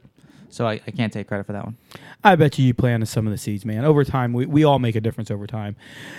So this brings me sort of backwards. You got into AFF. Mm-hmm. AFF, if I understand correctly, is one of the things in free fall that you enjoy the most. Oh man, seeing those skydivers start to really click and see them grow, and especially with the jumpers they're not naturals. They're trying to figure it out still, and the moment it clicks and and they smile at you, you're like, yeah, that's it right there. That's why I'm doing it right there. And it just, makes my heart smile. To be able to get to know somebody and hear their story and why they're here, whether it's they're bored or they're coming out of a terrible divorce or they're hitting a midlife crisis, whatever the reasons are, you're building a bond or a relationship, and you want to make sure that they do it right. You want to know when they go to another drop zone that you gave them the tools, the necessary tools and knowledge to survive that jump one, but also carry themselves to a level that's above and beyond. I mean, I believe Spaceland, which you have implemented, help implement the program, and been lucky to work with them. Yeah, and set a standard that it's like when the Live Bigs come, they are blown away when they see the professionalism with our staff and the way we carry ourselves, and it's been nice to be a part of. It's a unique crowd, and as much as I'll give Spaceland and the folks behind it, the management, the owners, of props, I really think Spaceland is partially who we are because of the people. I think the people are also there because of what's been attracting us there. Mm-hmm. But I really think a large part of it is to deal with some of the staff and some of the guys there. And I know some of our friends get super grumpy at work, and I don't care where you work, whether you work at a drop zone with us or you work anywhere, you get super grumpy, and that's going to happen. You get burnt out, that's going to happen. Something you said earlier, Nick, and I really love it, and I've never heard it said this way, I chose to pick a different emotion. Is that how you said it a little? You know what I'm talking about? And so, when I'm in a bad mood, I can choose to be in a good mood. I can choose to focus on a different part. Matthew Peterson said something mean to me today, but that mean thing had a little bit of humor into it. I'm going to choose to see the funny side of it. That fact that you can choose to be who you are and what you're doing. And I think that's what makes the difference in you, is all these stories you tell, you're making choices. Yeah, you can't just stay the same. If you're always going to be stubborn and always have your walls up, how are you going to grow? How are you going to see another view or perspective, or look at somebody's culture? You might not agree with it, but you have to respect it. If somebody's willing to give you some knowledge and some feedback, again, digest it. Whether you eat it or you spit it out, at least you're willing to listen. You're willing to be open to their thoughts and their words. Who are you and what did you do? I know, Malfunction right? Matt. Malfunction Matt, also known as Mattastic Man. Mattastic Man. Fantastic Man. He's Matt. That was my original gamer name back when I was like 13, 14. You still have it. I just don't think you use it. No. Again, once I went back to school, gaming has been non-existent. I still have a PlayStation 3. That's how far behind I am. Neanderthal. I know. You're a Neanderthal. See, I said it right, Nick. Tall. So now it comes to, and sorry, Kevin, I'm not trying to leave you out. I'm not trying to ignore your question, but Kevin Craig says at some point you get into rigging, and first of all, how did you get into rigging? But Rabbit actually asks why, and I think why for me is a more important question than just how. So why, first of all? The funny part is when I was doing commercial AC back in Vegas, and the summer of 2008, my company basically put me on the chopping block. And when I left, Kelly got me a job packing parachute at Skydive Las Vegas, Tandem Factory. And 3 months in, I hadn't even thought about doing a tandem. I started rigging with the local rigger. So I actually started rigging before I did any AFF. I was just really intrigued with the components of skydiving, like the gear and how everything works, and started working with him. And what's that, Simon? Simon Wade at Simon Skydiving Wade. Services in Boulder City, Nevada. A very good man. He actually let me do my rigger's ticket with him on a front. He let me do a $2,200 course up front when I actually lost my job with Las Vegas because we had a falling out. And I didn't have the means to pay him because the owner was going to pay for my course if I got the rating and did some of his gear for a discounted rate until I paid off my debt. Once I left Vegas, I told him I'd vowed to pay him off within the year. And I think I paid him off within 10 months of working here at Spaceland. So I actually got my rigger's ticket before I even finished AFF. And a lot of people think that's a little mind-blowing because most people get into skydiving first and then start doing their ratings and their tickets and going for a little bit more advanced work. Once I got my ticket and I got to Spaceland, I told myself I wasn't going to do any more rigging because I did a lot of rigging for Vegas and I just never saw any. I didn't see anything back. I was supposed to get paid and he withheld my paycheck.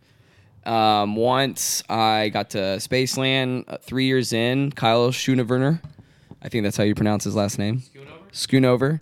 He left the department and offered me his slot, and I went up there and worked with Rory, and it sucked. It wasn't Rory. It was just a lot of work. I mean, you go 3 years, 2.5 years without rigging, just only your gear, and now you have skydivers asking you for favors and instructors and drop zone gear. And it was very intimidating. There was a point where I had to talk to Ori Cooper and I was like, man, I don't know if I can do this. And he's like, well, quit. And I was like, what? And he's like, well, just quit. If you're not happy, I mean, just quit. I was like, well, I'm not a quitter. He's like, well, then quit bitching. He's like, why are you talking? God, that's good advice. Dude, Ori is so direct. It's not Ori. Even funny how direct Ori is. I love him. The and I was Hebrew like, hammer. and it was one of those talks where you're just like, you know what? It's not supposed to be easy. If it was easy, everybody's going to do it. So I went back up there, and a couple seasons later, my pack jobs went from, 2.5, 3 hours to, an hour and 45. And then all of a sudden I could smash out a reserve in 45 minutes. I've really felt like it. And I just never quit. I mean, it wasn't easy. I mean, rigging is so frustrating, especially sewing. Sorry to Kelly and Jeremy. I don't do patchwork anymore. On parachutes, I should because they're really good at it. But I mean, I love rigging, and I've just kind of fallen off the fun jumper scene because I enjoy that responsibility. I love knowing that when somebody, and sometimes I'm grumpy, you have to understand riggers deal with a lot of people, a lot of questions, a lot of emails, just like anybody else. It can get frustrating at work, but I love knowing that I can pass on that knowledge. I can give a little insight in what most jumpers don't understand. If you really want to learn, we'll probably do the rigging for free if you're willing to sit in and watch us do it so we can teach you something so you can teach the next person how to do it. Yeah. Not so much just that we want to give our rigging away for free, but we would rather pass on some knowledge and ask you to go buy us a 6-pack of beer than charge you $25 for a canopy inspect and install. It's one of those things that if you're willing to learn, we're willing to do things, as a favor. Yeah. I spend a lot of time in the loft. I hang out there a lot, and part of it is you, Jeremy, and Kelly are just really good friends of mine. That's really the first reason I hang out up in there. It's a safe place. Yeah, it's a safe place, and it really is, Nick. I don't know if you ever go hang out in the loft. I don't go up there often, but there's always good conversation when I go. It's Switzerland, though. It's a neutral zone. When you go to the drop zone, it's a safe place. It used to Rory and Kyle called it the Ivory Tower. Yeah, we still try to. You still try to, but it's that safe place. It's that safe haven where basically a lot of the drama disappears and you guys are doing your own thing. I'm not a rigger. I just have a little bit of understanding and training, and you guys let me do whatever I want up there. Yeah. I mean, you know what you're doing. You've got the knowledge and the skill. Yeah. So it's easy. So I get to go up there and do my personal projects and my personal things, and I always learn something from you guys. I'm always asking questions and asking things, and it's fun because you and I specialize in two very different parts of the world. So we're always up there just bantering our knowledge, and also talking about the used to be greatest football team ever. Right. the San Diego Chargers are the LA. greatest football. Don't fucking say those letters. The San Diego Chargers are the greatest football team ever. Before the merger. Yeah, before the merger, back in the AFL days when they actually had some titles. Yeah. No, they're still one of the great. Not by great, I don't mean skill, and by great, I don't mean championships. I mean great by the coolest MFers in the world. That's right, motherfuckers. There you go, Nick. Sorry about that. Thank you, Mr. Penis. So, Mr. Penis, and it's great working with Jeremy and Kelly because their knowledge is different, or not. I shouldn't say different. They have a little bit more knowledge, like Jeremy, in wingsuiting and base. Yes. Kelly's on the floor, so he sees what's going on, and he's always constantly touching new canopies, new containers. Giving us updates on, he's pretty good about getting the information on like new units, ADs, mods, MARDs, whatever. And then you got me, who's just the grumpy cat who makes some decisions. But you say that, but being involved in the tandem operation, even when you weren't doing tandems because you took a break from them, you were still involved in the operations day to day. You actually bring to light in the packing or in the rigging loft the operational air staff side of it, because Correct. Jeremy left that a long time ago. Yeah, he unfortunately his back took a little bit more toll, and he just wasn't willing to come back to put his body through. I'm better.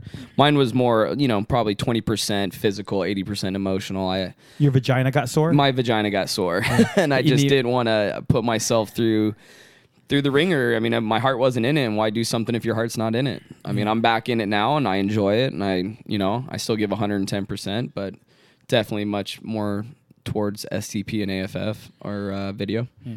I think your answer for Kevin is how and why is rabbit. The thing that's most interesting is your answer of when, because I hear so many new jumpers who say, I have these goals and I have these ideas, and people tell him his idea is a bad idea. I'm like, no, you have a lofty goal.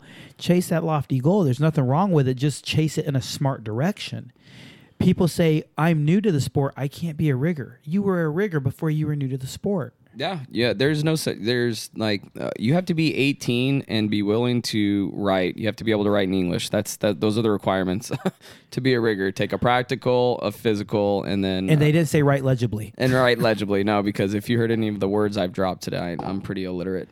Dude, I've seen your packing data card that you signed. It's not legible at all. No, not at all. It's pretty sloppy, actually. I apologize. Dude, no apologies. it is what it is, man.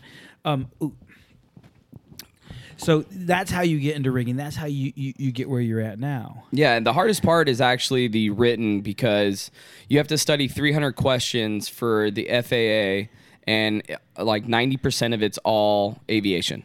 It's information you will never use. You will study your brain out for 2 weeks straight for a 50-question written test, multiple choice. And after you take that test, your examining rigger will say, well, good job. Forget all of that because you'll never use it again. Yeah. It's amazing. I've taken the practice test. I've looked at the practice test. And you're going to be an FAA rigger, so you have to know all these things about airplanes and rules. It has nothing to do with what we're doing. It's just an old method. Or you guys know there's a test now for a drone piloting license? Yes, I heard about that. It's extremely similar to that, where it's a bunch of super technical pilot knowledge for a real pilot flying a real airplane that is not the least bit applicable to someone flying a drone. And it's the same thing. You got to study for it. You got to pass the test. It's $150 to take the test, and it's knowledge you will never, ever. Have you done this? I've studied for it. I've taken a couple of the practice tests. I haven't taken the official test yet, but that'll happen the next month or so. Cool. So you are doing it. Yeah, I'm at least halfway through the process of getting it. That'll Very help cool. that paperwork out. So hold me to it. I think Amir did the test, right? Yeah, Amir's got it. Yeah, yeah. I'm pretty certain. I'm pretty certain he has it too. But you can get online. Talk about a character. Like there, Yeah. there are classes online and study guides and stuff online. Like you can pay to really learn all of that information, learn the relevance of the information as it pertains to flying an airplane. But none of it is really relevant to flying a drone, other than the the height, the altitude restrictions on the drone. Like you're not allowed to fly at over 400 feet, which because planes aren't allowed to fly below, I think 500 feet. Regular. That sounds about right. Regular. AGL. Yeah, AGL. But what's the regular pilot license? What's it called? Private pilot Yeah, license. it's private pilot license. Yeah, you're private. But so there are some things that are applicable, but then it's a bunch of reading maps and METARs and these crazy weather reports that were created in the 1950s before you had this little device in your pocket that told you what the weather was doing. So like you have to be able to read this report that tells you what the weather is at what airport and read all these codes and the altitudes and what it's saying about the clouds. So you know how to read those now? I sure do when I'm looking at the paperwork and studying it. It all makes sense. Yeah. But if you showed me one, I'd be able to pick it apart. Yeah. When I started skydiving, you said it. We get to read these apps to tell you that. If you use an Aero Weather app, which a lot of us use, go to the raw. You can actually hit a tab that says raw and read that. That's what we had to read for a long time, and way longer than I had to read it. But in my first half of skydiving, that's the way I had to read it. It wasn't until we had smart devices that we got the decoded part. We used to have to call, and I actually still have all the phone numbers for all the automated weather observations and observations. Look at that iPad. Look how big that iPad is. This is not an iPad. This is my phone. See, look how small my phone is. I still have the 4. That's how out of date I am. You know the difference between you and me? Oh, you're so much bigger. No, you can read that without glasses. Oh, okay. I actually went to buy a new phone, And Valerie. So I went to go get the iPhone 6, and Valerie goes, "Why don't you check out the 6 Plus?" I said, I actually was going to buy a 6, and the guy brought out the 6 Plus. I'm like, oh, well, that wasn't what I wanted. I was like, well, are you sure? I'm like, a bigger phone would be kind of cool, but I'm not sure. She goes, honey, you complain you can't read your phone. Maybe you should get a phone with bigger text on it. So she knows you so well. Can't you make the text bigger, like on any iPhone? You can make it larger. But at some point it gets so big it just looks stupid.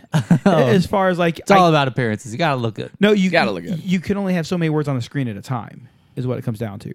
And I mean, you can see that's not. Yeah, I can almost read that from here. I can read that from here. It says, haha, damn. Yeah. Yeah. So, I mean, my vision during the day isn't as bad as at night when I'm reading it. I need that. So, I carry reading glasses everywhere I go now. It's just unfortunate. It's just what I had to do. I think I got like you. I got a little hot. I think the whiskey's kicking in. The whiskey. Whiskey. It's Scotch. Oh, it's Scotch. Sorry.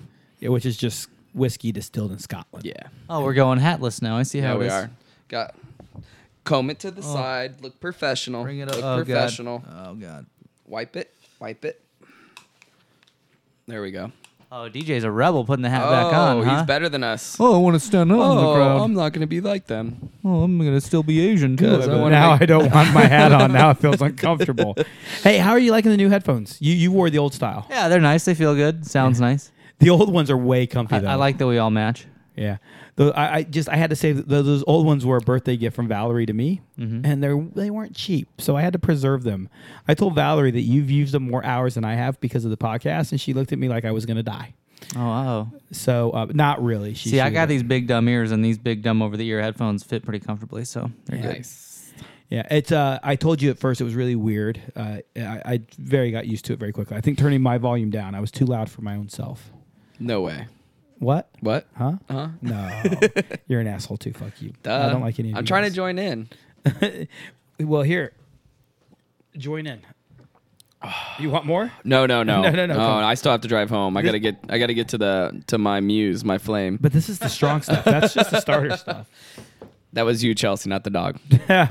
Kelly's waiting for you. Oh no, he's not waiting for me tomorrow. Dude, if you want to get a rigger's ticket, you want to try something as a young jumper, there's certain limitations. And really, when it comes to skydiving and getting instructional ratings and learning to be a coach and stuff like that, I think there's an amount of experience that you really should have to start training for that, because there's in-air skills that really, really matter.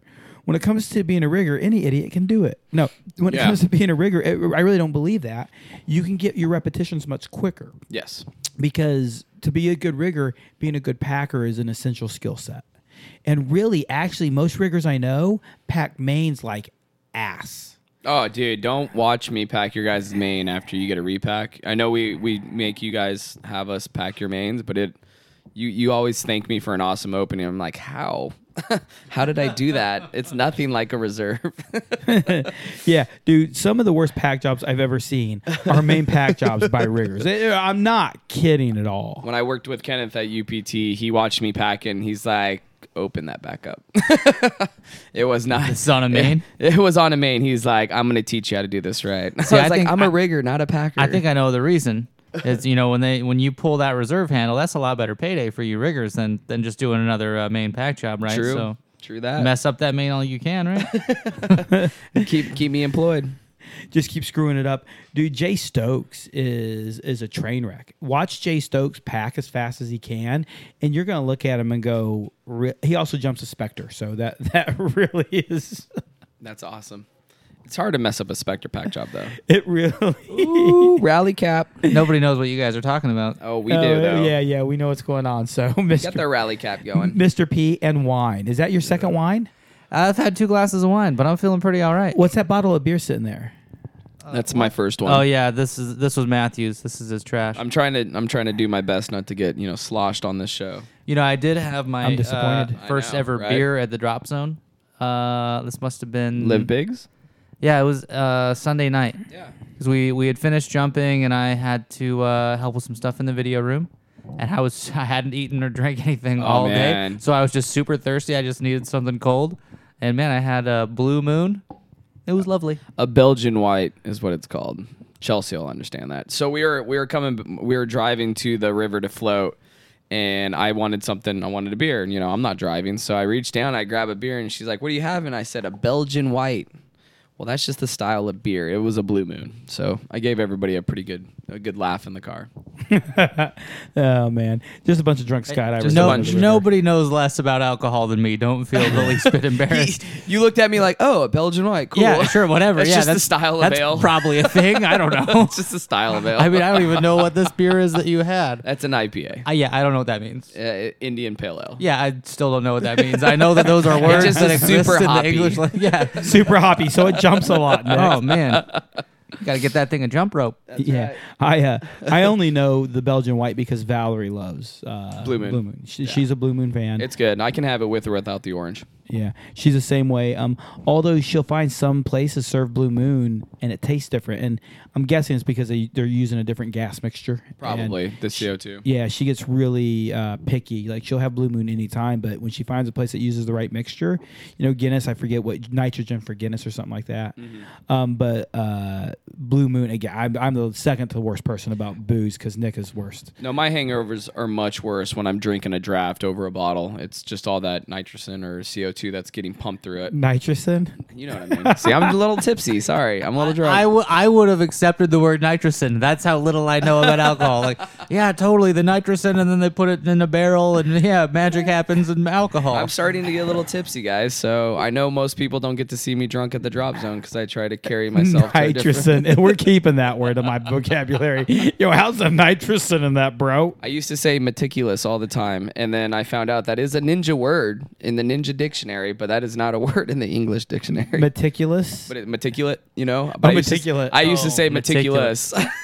No, meticulous is a word. No, Like it's- to be meticulous about something, to be picky about No, something. I looked it up. Meticulous? It's a All ninja right, word. I'm gonna investigate. Yeah. It's in the ninja dictionary. No, meticulous is a real English word. Merriam-Webster dictionary. I'm going to bet it has. Meticulous, showing great attention to detail, very careful and precise. But I think you were saying meticulate, Yes. which I think is not a word. I concur. Did you mean meticulous? Yes, you did, Matthew. Urban Dictionary has a meticulate. What does Urban Dictionary say meticulate is, Mr. P? Well, it just says, did you mean meticulous? No. Oh, here we go. I see. Yeah, Urban Dictionary. Learn how meticulate he is with washing his car. Yeah, this is published by Amy, who is also an idiot like Matthew. Meticulate. Yeah, that's not a word. Yeah. Yeah, it's just a stupid definition by a stupid person. There it is. So your soulmate is Amy. Yes. Hey, Amy. But meticulous, I've been waiting on you my whole life. meticulous is in fact a word. Good. Sorry, I didn't mean to be so meticulous with my assessment of your language. Oh, yeah, meticulous, but it's not a word. Sorry. Thank you very much. I meant it the other way around. See, I'm drunk. Yeah. So many new words tonight. Chelsea thinks you're actually expanding your vocabulary. So, Kevin Craig, sometimes when I get derailed, I use Kevin Craig as my hey, thanks for asking a question, Kevin. You saved me. Yeah. And Nick, stop making out with a pop filter. Dude, I'm loving this thing. You're just rubbing your face so much. Hold on. I just want to. I'm just butterfly kissing the shit out of this pop You've never filter. done this before, though. I feel like you've just never noticed it before because I feel like this is super normal. Now I'm wondering, does I DJ do that when you're not around? It's so soft against my nose, just wiggling. If anyone's not watching this on Facebook Live, you need to look right now to see what the hell we're talking about because this feels so great. And it felt great before I had 2 glasses of wine, so go fuck yourself. You know what? We need to get you to drink wine more often as we do this, I feel totally normal. I don't even feel like I've had 2 glasses of wine. And I'm pretty sure I do this all the time. I really think you've just started to notice it because I'm talking more. Not as much as you're doing it right now, dude. He's getting into it so bad. Dude, it feels great. You got it, dude. I know when I leave, you're gonna come over here and you're gonna start Eskimo kissing the shit out of this thing. You're gonna love it. He's gonna have to figure out what the business is all about. Are you gonna make an honest pop filter out of that thing and marry it one day? I'm totally molested that thing. I'm gonna kiss the shit out of it.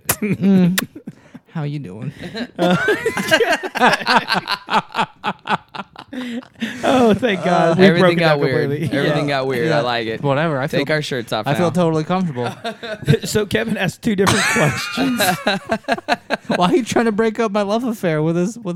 Oh, never stop. Never stop. You know what? Why don't you sit here and talk about your love affair with your pop filter? While I go pee? Am I gonna have to tell Sam about this? Yeah, you Tell Sam better. about Because you have an involvement with the filter. It feels really intimate. All right, so Matthew, to address Kevin Craig's question and Kevin. DJ's goals for the podcast, what was more challenging for you, getting your riggers ticket or becoming an AFF instructor? Ooh, that is a good one. I'm gonna have to go with rigging. Rigging was really. I would have absolutely guessed the opposite. I guess it's because when you're jumping and you're doing it a lot, you're just more comfortable in the airplane in the air. But then when you're inside of a rigging loft and you've got an examining rigger watching you, and then a bunch of riglets watching you the whole time, is that an official term? That's look it up. I'm pretty sure that's in the English dictionary. Right next to meticulate. Right next to meticulate. I was gonna say. I love how DJ looked at me. He's like, that's a word, right? I mean, no, the other way. No, but AFF was fun because I knew DJ. I had a comfort level with him. My AFF partner was an awesome medal. He medaled in belly flying, so I knew that I could mirror what he was doing. That was a good comfort level with Dave Grabowski. And I was at my home drop zone. So yeah, AFF was, it was not easy. My first level to pass, it took me 18 seconds to catch DJ because I flew like a sissy lala and was not aggressive enough. But then rigging, it was a lot of studying. I was only around the sport for not even a handful of months, 3-4 months. And sewing was by far the worst thing I had to learn. I had to learn how to time a sewing machine, how to feed it, he would pull the line out of the machine and say, okay, reroute it. So, but let's say that today you started from scratch. This is how I thought about the question. Does it take longer to start from scratch and become a rigger? So starting from no experience to getting your rigger's ticket, or to start from no skydiving experience and become an AFF instructor? That's how I thought of the question. Yeah, definitely AFF would have been tougher and harder, and then rigging would have been a bit easier. But that's just for the time and experience that's involved to be eligible for an AFF rating. Is that correct? That right? Yeah, the time in the sport, you have to have so many jumps, so much experience. Rigging, you could walk in there with no knowledge, and you're paying that examining rigger to teach you everything you need to know to pass his course. And and the written's all on you. You have to go take that as a sidebar. Thank you. You study again the 500 or 300 questions for a 50-question multiple choice exam. That's all about aviation. And then AFF, you're just putting your time in, and that's the experience comes with the time in the sport. And obviously, DJ's good enough to let you know if you're ready for it or not. Where an examining rigger's like, give me your money, I'll teach you what you want. But Simon Wade at Skydiving Services, he is by far, he was chill, he was nice, he made it really relaxing. He never put you in an awkward position. He made sure that you were comfortable, but it was more of my just what's the word? I was just intimidated.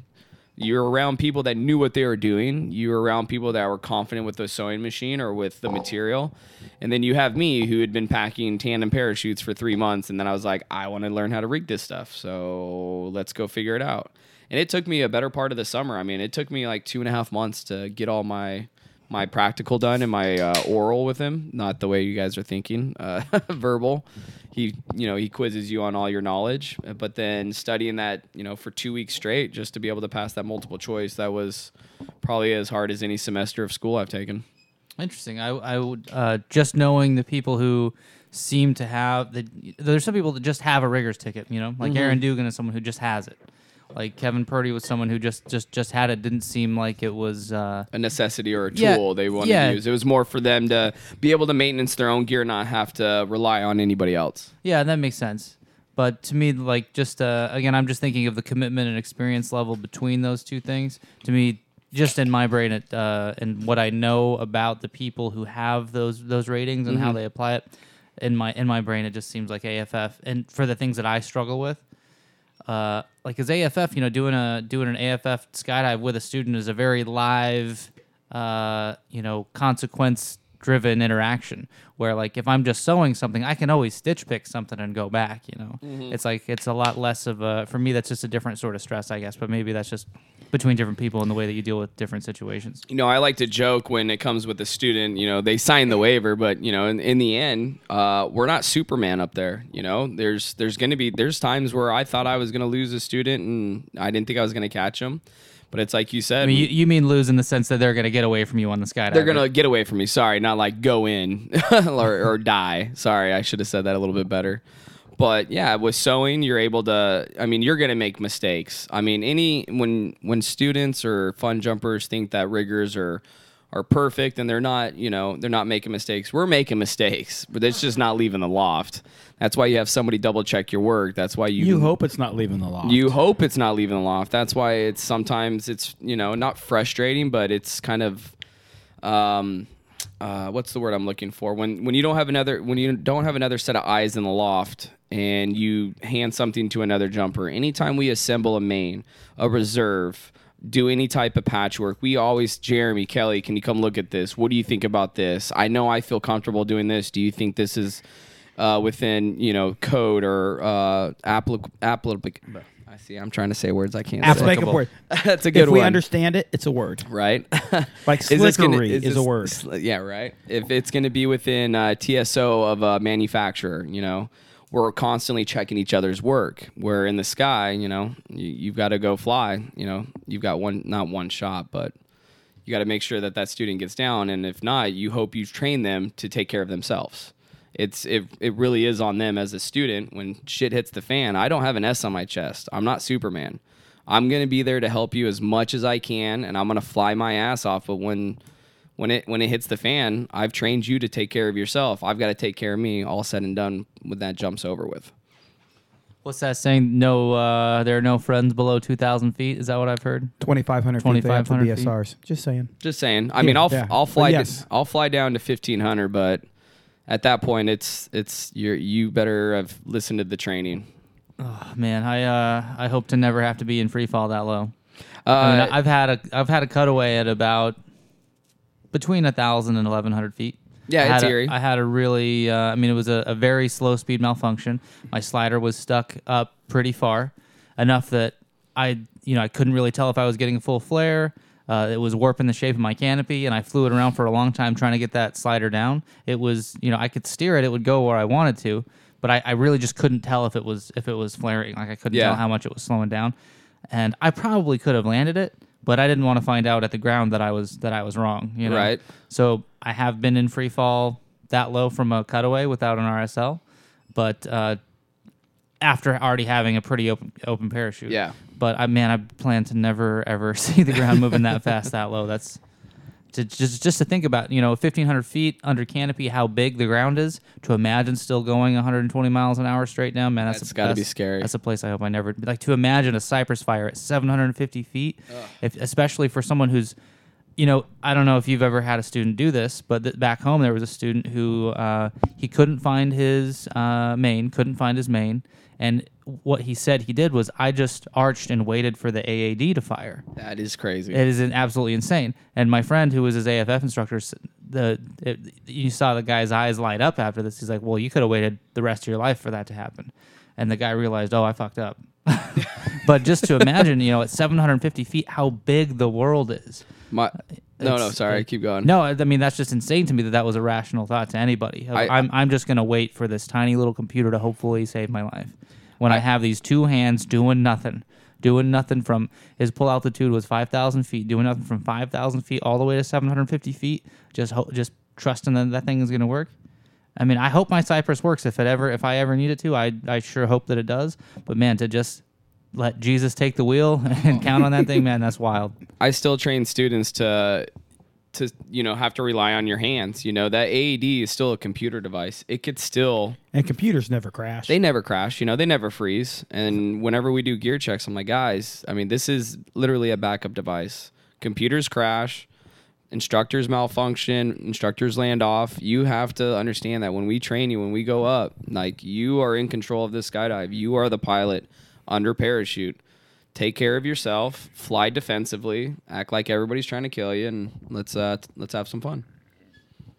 That's a great way to end that statement. Act like everybody's trying to kill you. Go enjoy yourself. Yeah, I start positive, I get real, and then let's go smile. And that's my favorite thing to do is when I finally get to release them, I get to fly in front of them. Their faces are so serious. I like to say cereal when I'm around them because that helps break the tension. Dead cereal. Cereal. It's because you don't know words. I can't spell. I'm not gonna lie. I am horrible with my literacy. You're totally illegitimate, right? I'm totally. I'm not even gonna attempt. I'm not even gonna attempt. All right. But when I get in front of a student and they're just mean mugging you, and I literally do the cheese, smile, and they finally take a deep breath. I'm like, okay, you get it. Like, there's no such thing as a perfect body position.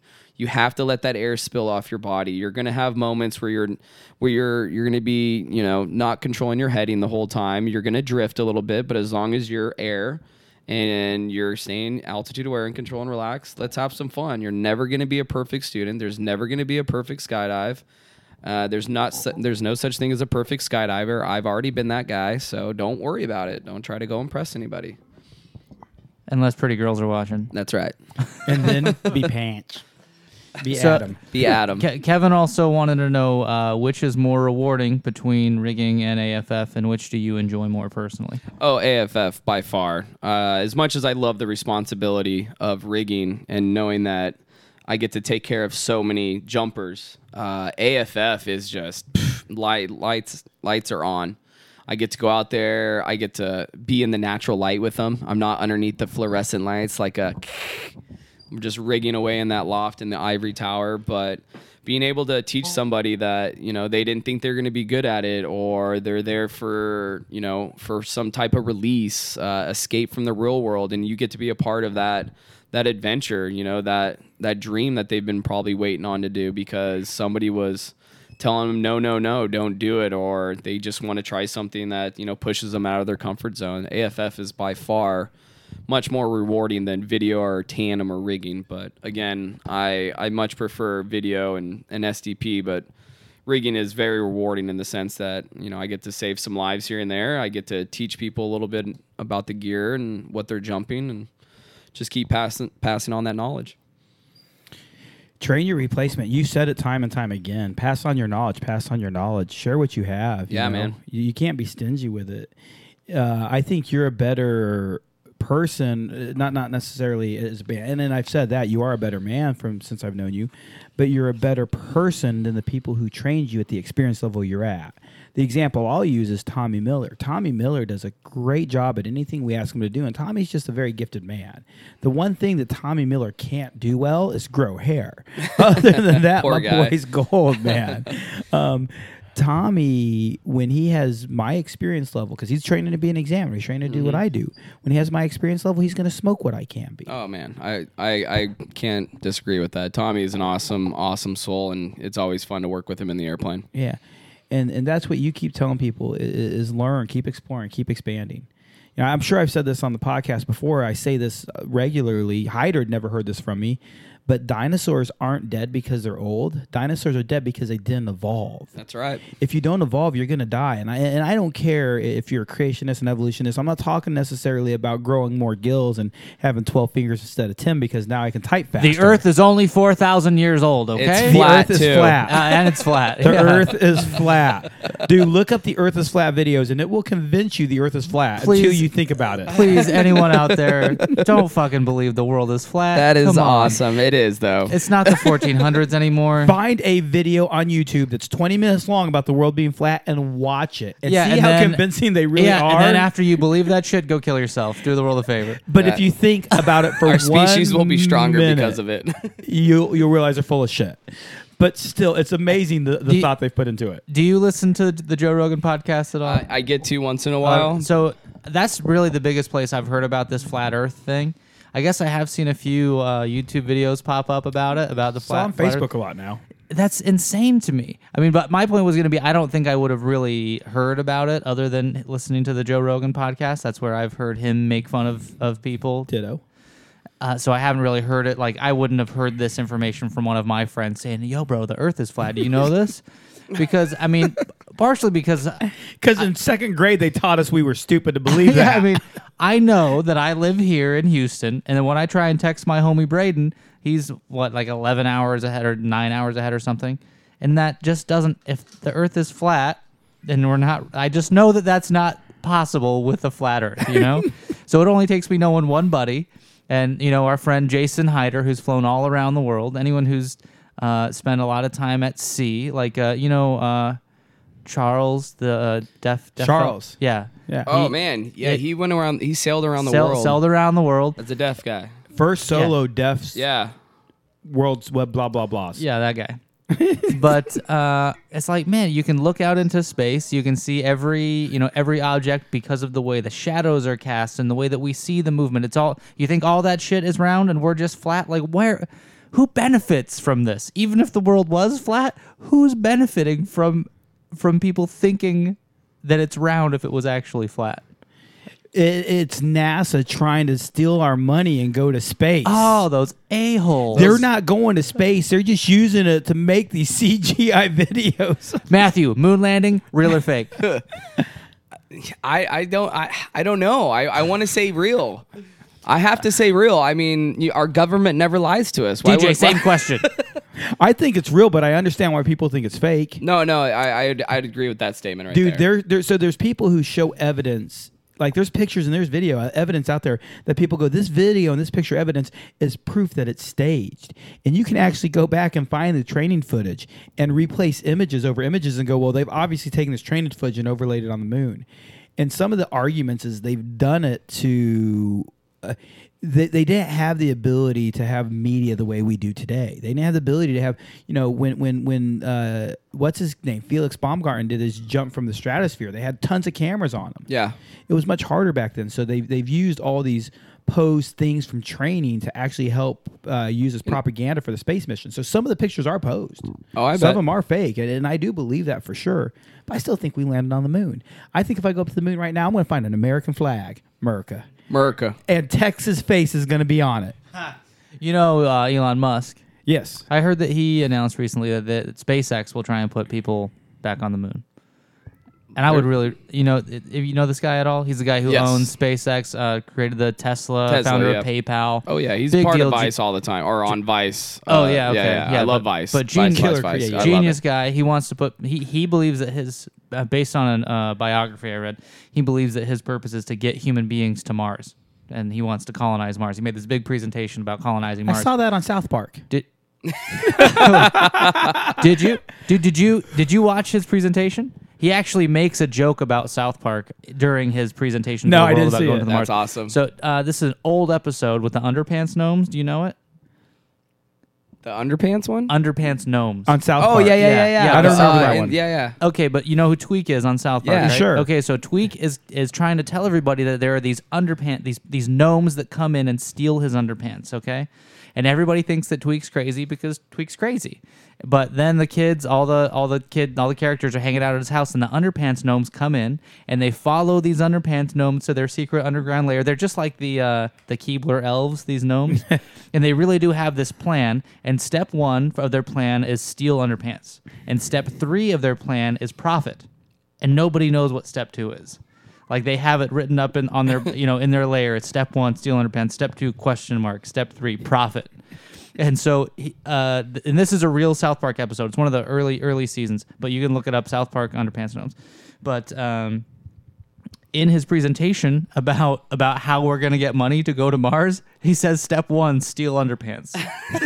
So it's totally just a joke to South Park nerds, which made me love the dude even more because he's even in this very serious presentation where he's telling the whole world his plan to get human beings on Mars.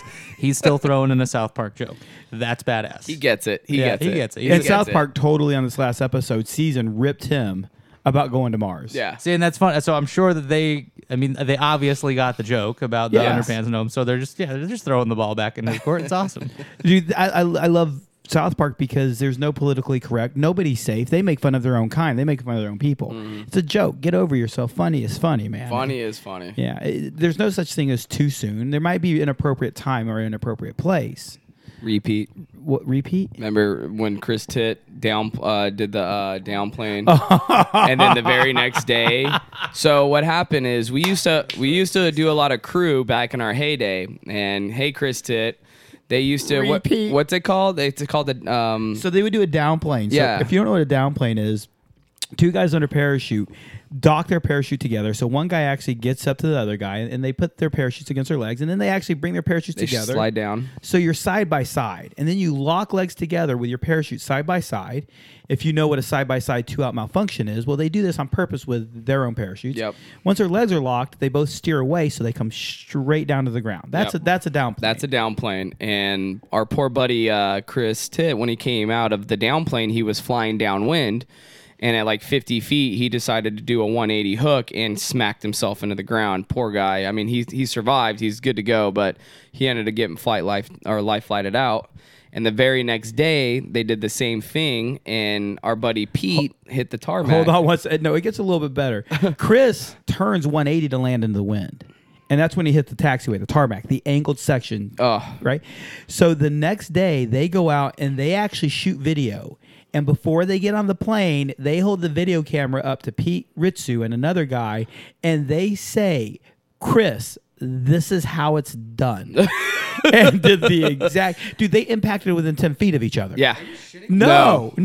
Like... This is how it's done, and then did the exact same mistake and fucked up in the exact. Now both guys are super dude. Chris and Pete, Super great guys. super good dudes. Pete's actually been back jumping a lot lately. They even helped organizing some, and I got nothing but love for Pete.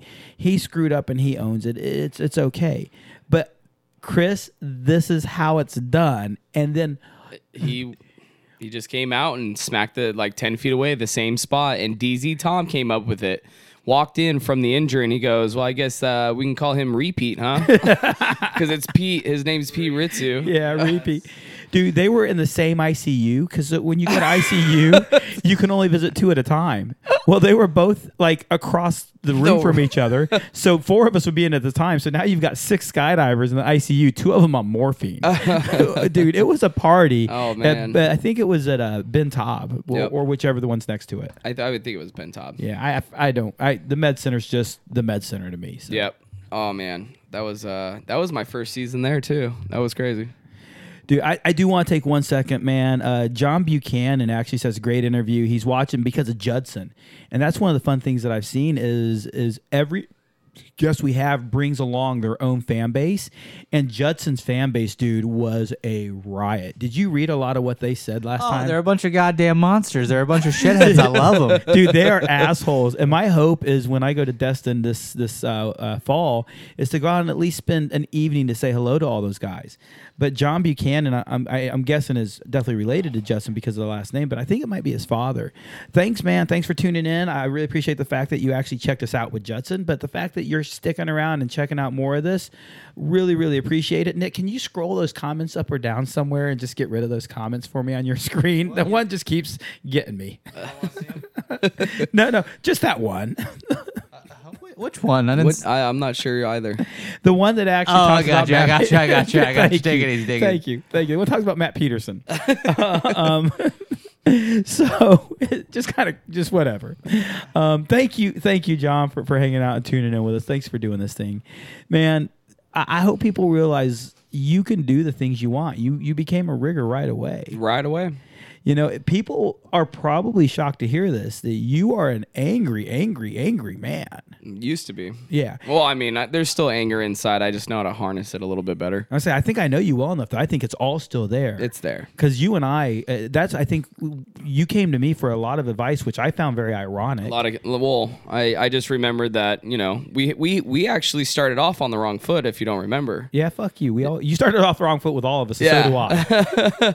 And, you know, after a while, we became friends, and I just remember, you know, you were always receptive, and at the same time, you were forgiving, and I just thought, you know, I could tell that we had the same issues. I guess issues is the good word to use. I'll take it, yeah. And your counseling was always nice when I needed it, you know? I just think I'm 5 years older than you, and we'll go with 5. Yep. How old are you? I'm 32. I'm 5 years older than you. We'll stick with that, man. I'm 11 years older than you, and I really think I was 5 years ahead of you in mentality. Mm-hmm. So every time you ask a question, I'm like, well, I'm going through this right now, or I went through this 5 years ago. This is how I dealt with it. Yeah. And I think I told you, man, I never gave you advice. I always told you what I needed to hear for myself when you told me the problem. This is what I need to know about that, and you just happened to hear what I would do for myself. Correct. And if you're giving your friends advice, don't tell them what you think is best for them, because what you think is best for them is lying to yourself. Yeah, you need to tell them what you've been through or what they need to hear. Yeah. Tell them what you know is going to be best for you, because I bet if it's the best thing for you, both of you will grow together from it. If I give you the advice, I don't learn. And I got to thank you. The fact that you saw counsel with me, and I mean that just in a fun way. Yeah, no, it was. It's advice. It's counseling. The fact that you would call me and just like, dude, I need to talk. I need somebody. That was just an honor, man. Like, I'm here for my homie. I'm here for my brother. And the more you did it, the more I just was just humbled. Like, man, I'm so stoked that you look that way at me. But I actually learned a lot about me during that time frame. Thank you. You're welcome, but thank you, man. So if people are asking you advice, actually take your own advice. Right. You know, we're the biggest hypocrites in the world as far as animals go. Humans, man, we talk out one side and we do just the opposite. Yeah, that's true. I'd agree with that. So, Nick Lott, it's about time you joined the podcast. Thank you. I see that you just did. You jumped in. What? Did I? I just refreshed my browser. That's what you're seeing. Yeah. Hey, no, I was going to ask you about something that's right along those same lines about, you know, when you have to give someone criticism, when you have to call someone out on their shit, for lack of a better way to say it. You know, there's kind of that awkward feeling that boils up in your stomach of like, God, how am I gonna say this thing to this person without hurting their feelings? And I think you're someone who's really good at being direct. Like, you're super good at not being inconsiderate of someone's feelings, but just not letting the fact that it might affect their feelings have an impact on what you're going to say or how you're going to say it necessarily. So what do you have any advice for someone who wants to be a more direct person, less of tiptoeing around their point and really being direct with people? What advice do you have? I would say, if depending on what the situation is or what aroused the conflict or the argument or whatever it is, how would you want to be approached? How would you want somebody to come talk to you about it? And a lot of times people are really worried about feelings. You know, a lot of people are living on their feelings, and in a sense that's a good intentions, but sometimes you just need to tell people what they need to hear. They might not like it, they might not like you for it, and they might not talk to you for a moment about it. But in the end, you're trying to help them out. it's like canopies. Some people think that, I had the same mentality that you need to get out of my way. My parachute is fast. You have to get out of my way. That's not the way it is driving down the road, right? The speed limit's 65. I'm Asian. Don't ask me that question. If everybody's driving 65 and you want to do 80, well, you need to drive around them. They're doing the right thing.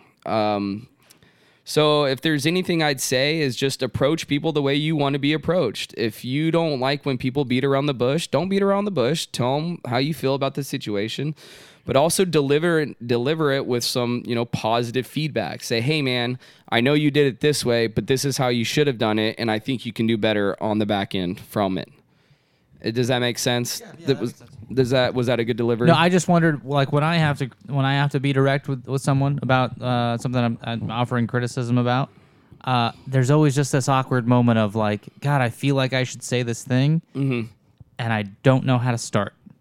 And I think that comes back more on feelings. Everybody doesn't want to hurt each other's feelings, but your feelings are going to get hurt here and there. That's just life. If you're always worried about what somebody's going to think about you, the way you deliver it, or the way they're going to talk about you when you walk away, then you're not doing them justice by delivering it the way you should really be delivering it. Again, people are so about their feelings that they're more inclined to care about how they're going to talk about them when they walk away, where I'm more and less, if you don't like what I have to say, that's fine, but you need to hear this because it's going to help and benefit you down the road. You might not like me for a week, a month, a year, but down the road, if those words are going to help you from breaking yourself or hurting somebody else or messing up a product of a video or the way you treat, a customer, I mean, it really is to help you out, to give you an outside perspective. So again, people need to get off their feelings and just realize that it's more of a job or it's more professionalism or I'm trying to be your friend. Just listen to what I have to say and digest it, either swallow it or spit it out. It just comes to get off your feelings. Too many people are living on their feelings. I don't feel like getting out of bed most days, but I still do. I need to make money. I feel like I could do, a lot more in this industry if somebody gave me, an opportunity to step up, but I'm not out there begging or asking, I'm hoping my actions are saying more than my words. That's how I feel life should be. Don't talk about it, do it. So speaking of doing it, where are you going next month, Matthew? I'm going to Saipan. Oh, boo. I'm excited. I'm ready to... I've done 8 years with Spaceland, and those 8 years have been great. The Boyds have given me every opportunity to step up and to grow, whether it's as a skydiver or as a man or as a fun jumper or as a friend. But I'm ready to go out and try a new experience. Yeah. I just want to see what I'm capable of doing. Don't get me wrong, I'm going to make a lot of money. So for anyone listening who's not familiar with Saipan, what exactly are you doing there? I'm going to be doing tandem skydives out there. They are hand cam. As far as I know, all their parachutes are 270 semi cross brace, so it's going to be a lot of fun flying them. And so to put that in perspective, the tandem parachutes at Spaceland are 365, right? Correct. So you're going to be on a 270 cross brace. Yes. And so what are you guys are going to have rules for landings and approaches and turns on to final? Correct. They're going to be a little bit different from the Spaceland's and USPA's criteria, but we're still in the same parameters of safety and how we want to treat our customers. The product we're trying to put out there. It's just going to be a little different world, though. So I think a big difference about that is Saipan. It's a lot more of a tourist. It's thing. Very much like Hawaii or it's a thrill ride. It's right? a thrill ride. You're literally getting them up and down. It's a carnival ride. And at Spaceland, we're a lot more focused on the student aspect, giving you something that you're actually going to learn from and become a real skydiver with. Correct. Would you agree with that? Spaceland trains you from the moment you step on there. It is a training program. It is not a tandem factory. Spaceland goes above and beyond for the dollars you pay for. Don't get me wrong. I'm sure Saipan and their facilities is going to be top notch, and we're going to be giving the same product that Spaceland does. But Spaceland definitely goes above and beyond than most Drop Zone does when it comes from tandem aspect and the AFF, which we call the skydiving training program. So have you looked on a map? Do you know where Saipan actually is located? It's off of Japan and China. It is in the middle of nowhere. I believe it's 24 square miles or something like, or 42 square miles. It's ridiculously small. It's super honestly, small. I'm not afraid to say this. I am super intimidated. There's a lot of water around this landing area and where we're going. But again, it's going to push me out of my comfort zone. It's going to help me to grow as a tandem instructor, as a jumper, and I finally get to, I don't want to say take a break. I think I'm happy to go meditate. I'm going to unplug from social media. I'm going to freeze my Facebook account. I'm just going to go out there. I'm really going to meditate.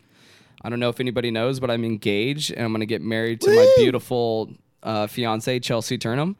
And we're buying a house this fall, so I want to be able to provide her a beautiful home and a nice wedding. That's very noble of you. Thank you. To go and have I know, right? How many month vacation in Saipan? A little over 3 months. 3 months in Saipan. So that's I don't know.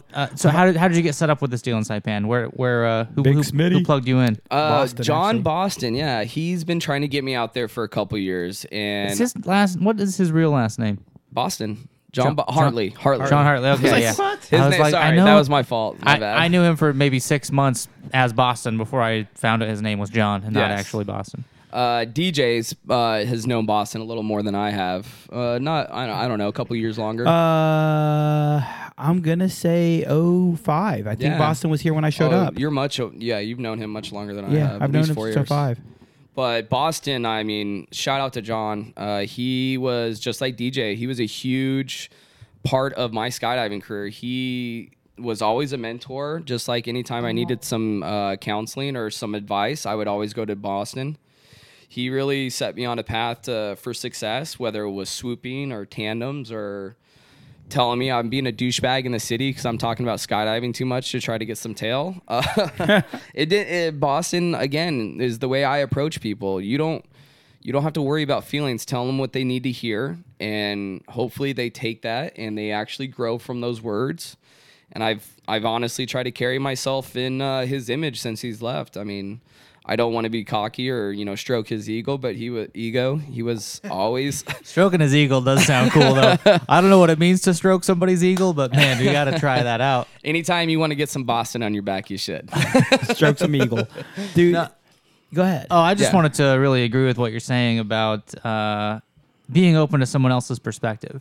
Like, it's really when you open up the possibility of, hey, maybe I'm wrong about some shit.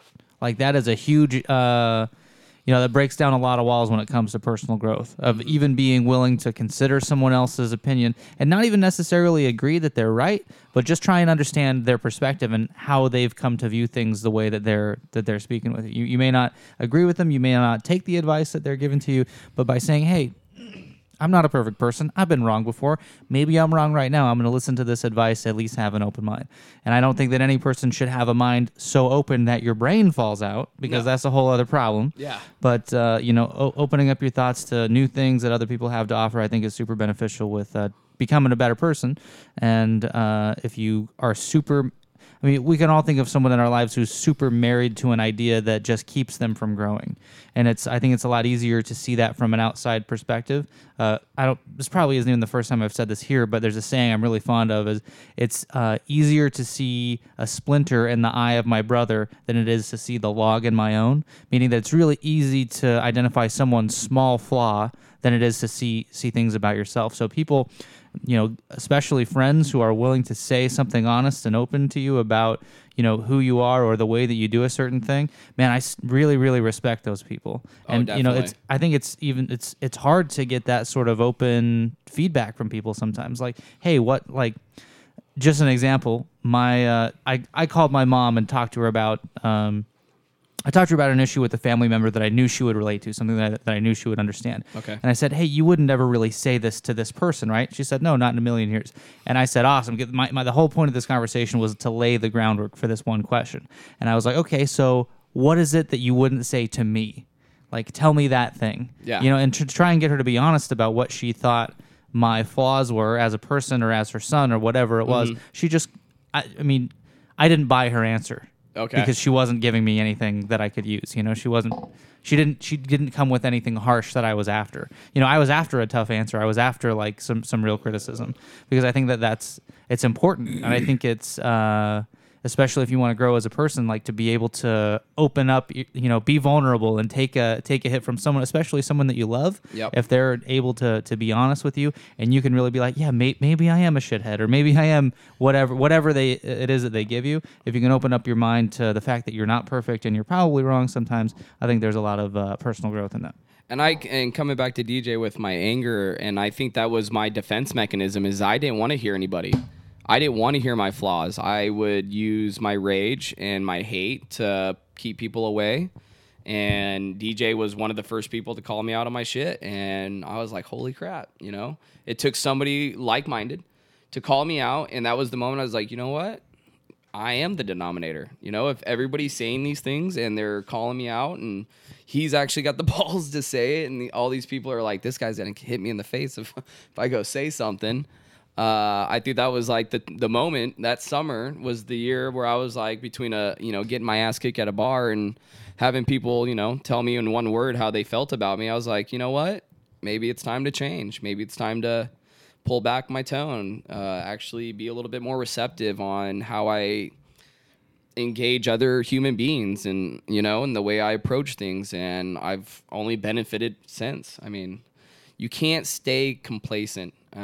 If you're not willing to listen, if you're not willing just to grow from, whether it's your mother's advice or strangers, you know, if you're not willing just to at least open your ears and let them speak what they want to speak, what's the worst thing you do? Just let their words fall on dead ears?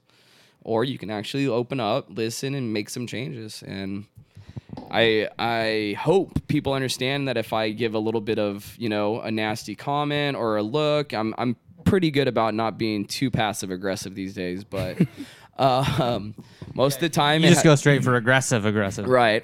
Asshole aggressive. I'm usually pretty good about being receptive and trying to, you know, really stay open to people. And again, if you're ever in the loft and you see me just, you know, with a bad attitude, it's usually the gear, not the person. So one of the things you asked Nick is how to be honest with people, how to approach people. And I know something that's worked really well for me as far as the recipient. And in return, I've used the same trick with my friends, and I might have used this with you, is I'm very direct with people, but I do it as far as, hey, Nick, we're really good friends, right? I mean, I can tell you things that might otherwise seem offensive, but I say it with all love. Can I tell you something? And people have qualified that statement to me when they want to tell me something that they know I can either get raged by or I can learn by. Yeah. And you said it earlier, it's my choice to do with it as I please. But straight up, with them qualifying, hey, what I'm about to say, you'd normally get mad at, but please understand I'm saying it with love. Help me make the decision. So it is my decision to make, but I also believe it's my ability to help my friends make better decisions. So if you're approaching a friend, Rory Corrigan, when Rory Corrigan first worked at Spaceland, I met him on one day, and then I went on my 1 week vacation. Every 2 years, I take a 1 week vacation. It's a very specific vacation Val and I do, and it's one of our favorite things. So I'm gone for 7 days. I come back, and I'm in the plane, and I'm in the very front of the plane, and I smell the most god-awful, most horrible odor I've smelled in the plane in a while. And if you've ever had me fart in a plane, you know that's a high standard. It's awful. And I asked people, what is it? And they say, it's the new guy, Rory. Really? Yeah, he smelled like this all week long. Have you guys said anything? No, why not? Because we're afraid to.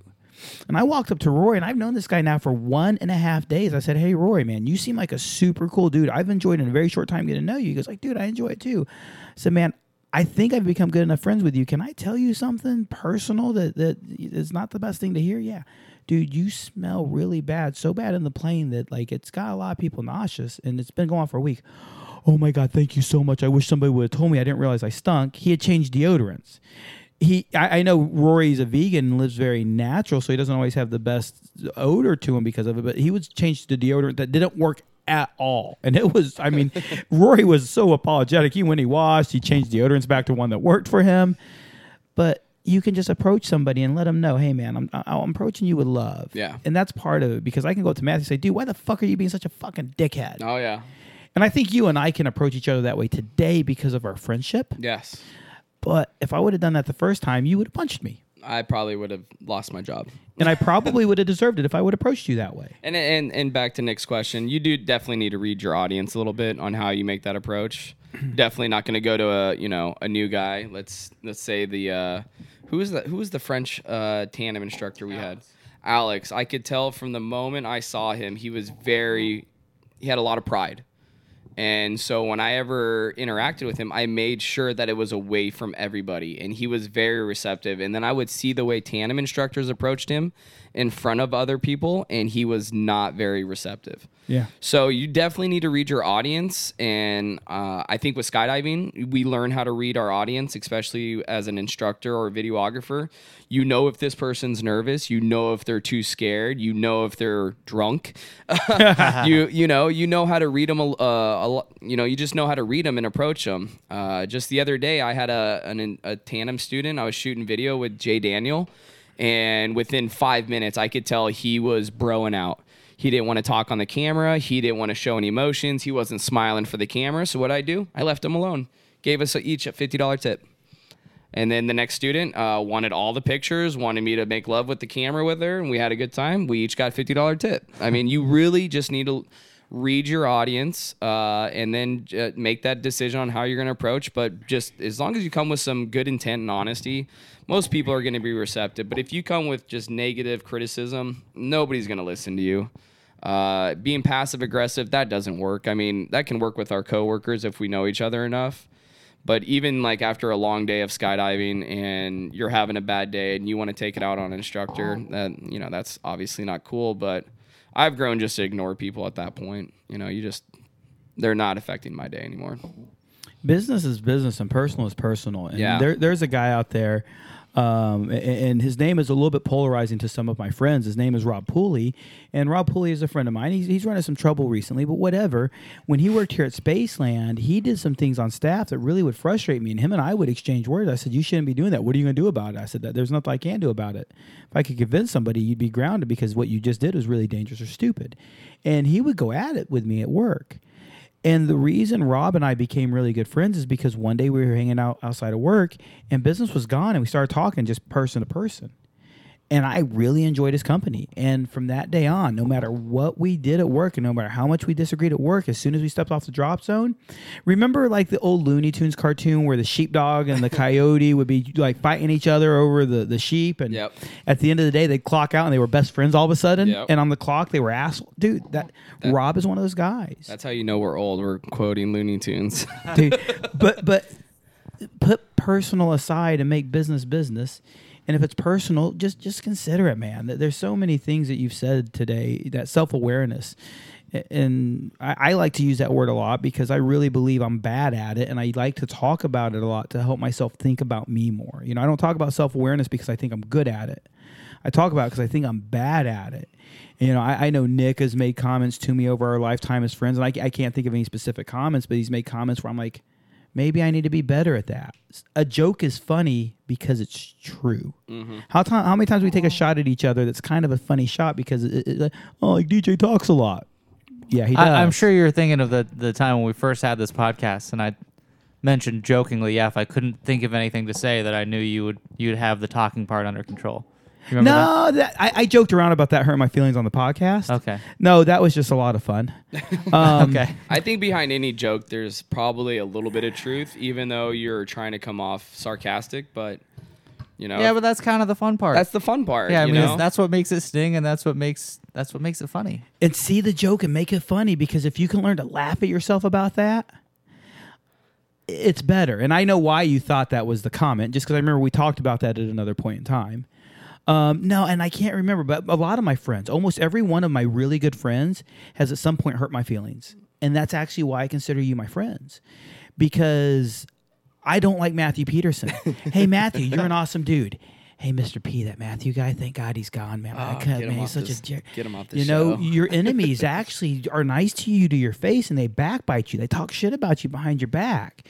A real friend is a person who can sit there and say something to you that offends you, and then the next minute tell you how much they love you. Yeah.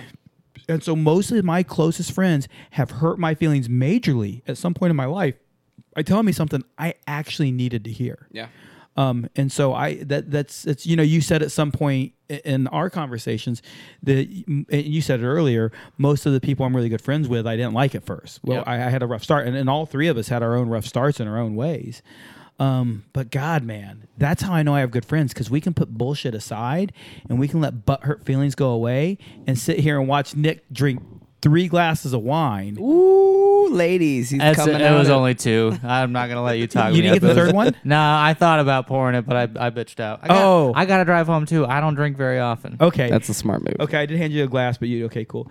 I actually had somebody send me a text message commenting on how dude, give Nick wine and let him go. He's opening up the night. Dude, you've been chatty. I love it. It's more chatty than I've seen. It. Oh, I just Matthew, we're just buddies. Like, you're probably the most buddy person.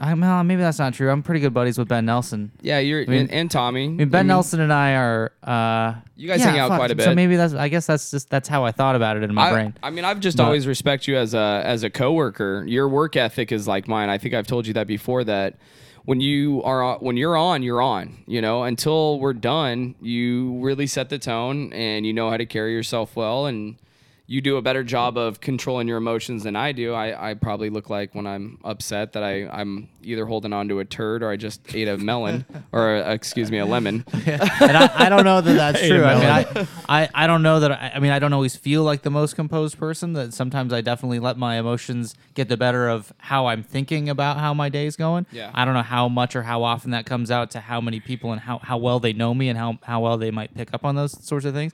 I think the people that know me best probably can tell the subtleties of how I act when I'm trying to not strangle a motherfucker. Yeah. You know? But I've just in the same way that you have made conscious decisions about how you want to interact with people. I try and I've absolutely put effort into that. Mm-hmm. I don't always win. I don't always win every time. Yeah. But I have absolutely put effort into, okay, well, if this was me that someone else was saying the same thing to, how would I react? Yeah. And so for me that works sometimes, and then there are times that I just can't stand it. That it just gets the best of me, and it might be something really simple and really small, and to try and explain it to someone else, I would just make myself sound insane. Yeah. Like, hey, this person says hi to me too much. Like, this person greets me every morning and just takes up too much of my time with their greeting that I'm already working, I'm already focused. I'm gonna see you in 10 minutes and we're gonna exchange a nice nod. That's all I need. Yep. But I'm sorry. No, and it's not. I'm not talking about you. I'm not talking about this morning. I just wasn't ready. I just wasn't ready. Kidding. But no, that absolutely happens. I have people who are that person in my life who it's like, hey, like, I saw you yesterday. I saw you last night, like just a few hours ago. Yeah. We don't have to bro down like you haven't seen me in 6 months, And I've honestly stopped greeting like Steve Sr. and Steven. Like, I try and only say hi to him like 50% of the time, because I know that most people at that place try and take up more of their time than they're really able to give a lot of the time. Exactly. And I just don't want to be that high maintenance person that's requiring like, hey, how was your day? How was your night? What are you up to? That was this last Saturday with me. I think I had 4 people within 20 seconds ask me how I was doing, and I wanted to snap with that weather overcast and not having been. I can't sleep lately.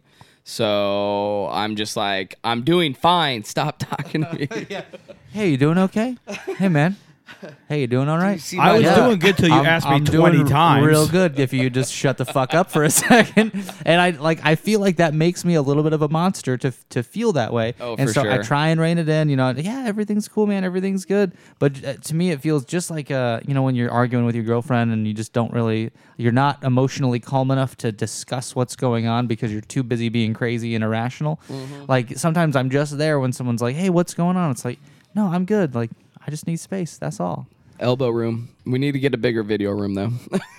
Dude, it's a silly topic. It's a weird topic, but I really wish people could understand what you just said, because you show up to the drop zone and there are people who have to acknowledge you every time you pass them. Every time, and it's like not every day. Every time you pass them, you have to high five them, and if not, they're mad at you.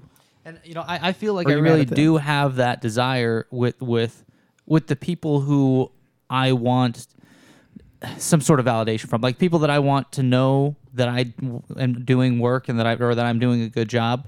the people who are above me in the chain of command, the people that sign my check, I want them to know that, hey, I'm not just sitting here wasting your money. Like, I'm actually doing something today. And part of that, makes me want to get their attention a little bit and say, hey, what's going on? And maybe chit chat about what I'm up to. And it's like, man, everybody must do this to you. Yeah. Because I'm a pretty low maintenance person for the most part. Like, I'm not the sort, I'm not the person that's got to check in with someone every morning and have that meet and greet with everybody. So when I have the inclination to do that, if I'm getting that feeling, everybody's probably getting that feeling with that same person. So I don't want to feel like I'm entitled to their time, or that they, have to, even that they have to acknowledge me. Like, I try and, when I have that feeling, to say, hey, what's up? How's your morning? Sometimes I just try and rein it in, because sometimes I get bothered with that question from 30 different staff members in the morning, So it's like, man, I'm just going to give this person their space. And I said hello last time we interacted, so maybe I'll just pump the brakes and wait for them to greet me, and then we'll start it again. It's your turn. Ball's in your court. Yeah. So, and especially those of us that are there a lot. Oh, yeah. I was just going to say, the fun jumpers, I hope some of you are watching when an instructor just says hi and keeps walking. It has nothing to do with you. That's our job, and just like your job, you're gonna have your good days and bad days. Some days you want to talk, some days you just want to just get your job done and go home. And I've had that conversation with Antonio before in the past, where he's like, man, you just say hi and keep walking. He's like, what, did I do something? I'm like, no, why would you think that? He's like, you didn't stop to talk to me. I'm like, bro, it's not all about you. Like I think, and I love Antonio. Like, he is one of my favorite people to see grow in this sport. But it's like, man, this is still our job, Like, you don't go to work every day wanting to have a conversation with everybody you see. Some days you just got done arguing with your fiance in the morning, or your wife, or your significant other, whoever it was, and they set the tone for the day that you're gonna have a bad day. And with my mentality, it's hard to break that thought process until I reconcile whatever happened that morning, And I, again, Spaceland's been awesome and good, but it's still a job, all said and done. And we're commonly there 60 hours a week. It's easily that. Like, today I was there from 9:30 in the morning until 6, and then came here. I mean, that's not a long day for a lot of people, but normally I would have got there at 8. But I told myself, I'm not showing up till 9:30, 10, because I have to do a podcast. I didn't have to. I was honored to join the podcast. I'm stoked to have you here. Nah, dude, I think that you have to, because I got off work early today and didn't do the jump I needed to do because I have to go to a podcast. Yeah, and I did 2 tandem line sets. If you guys don't know what a tandem line set takes, come upstairs and I'll let you do one. I will gladly Anytime let you guys want to do a tandem line set, I did 2 of them today, and it took every bit of my time in that loft, and with minimal breaks for lunch and peeing. So I'm not going to, I don't know the math for the Icarus 365, but I can tell you, first of all, people who aren't jumpers, to do a line set means we take all the lines off our parachutes and we put brand new lines on it. Now, for everybody, on the bottom of a standard 9-cell canopy, there are 48 line attachment points. Mm-hmm.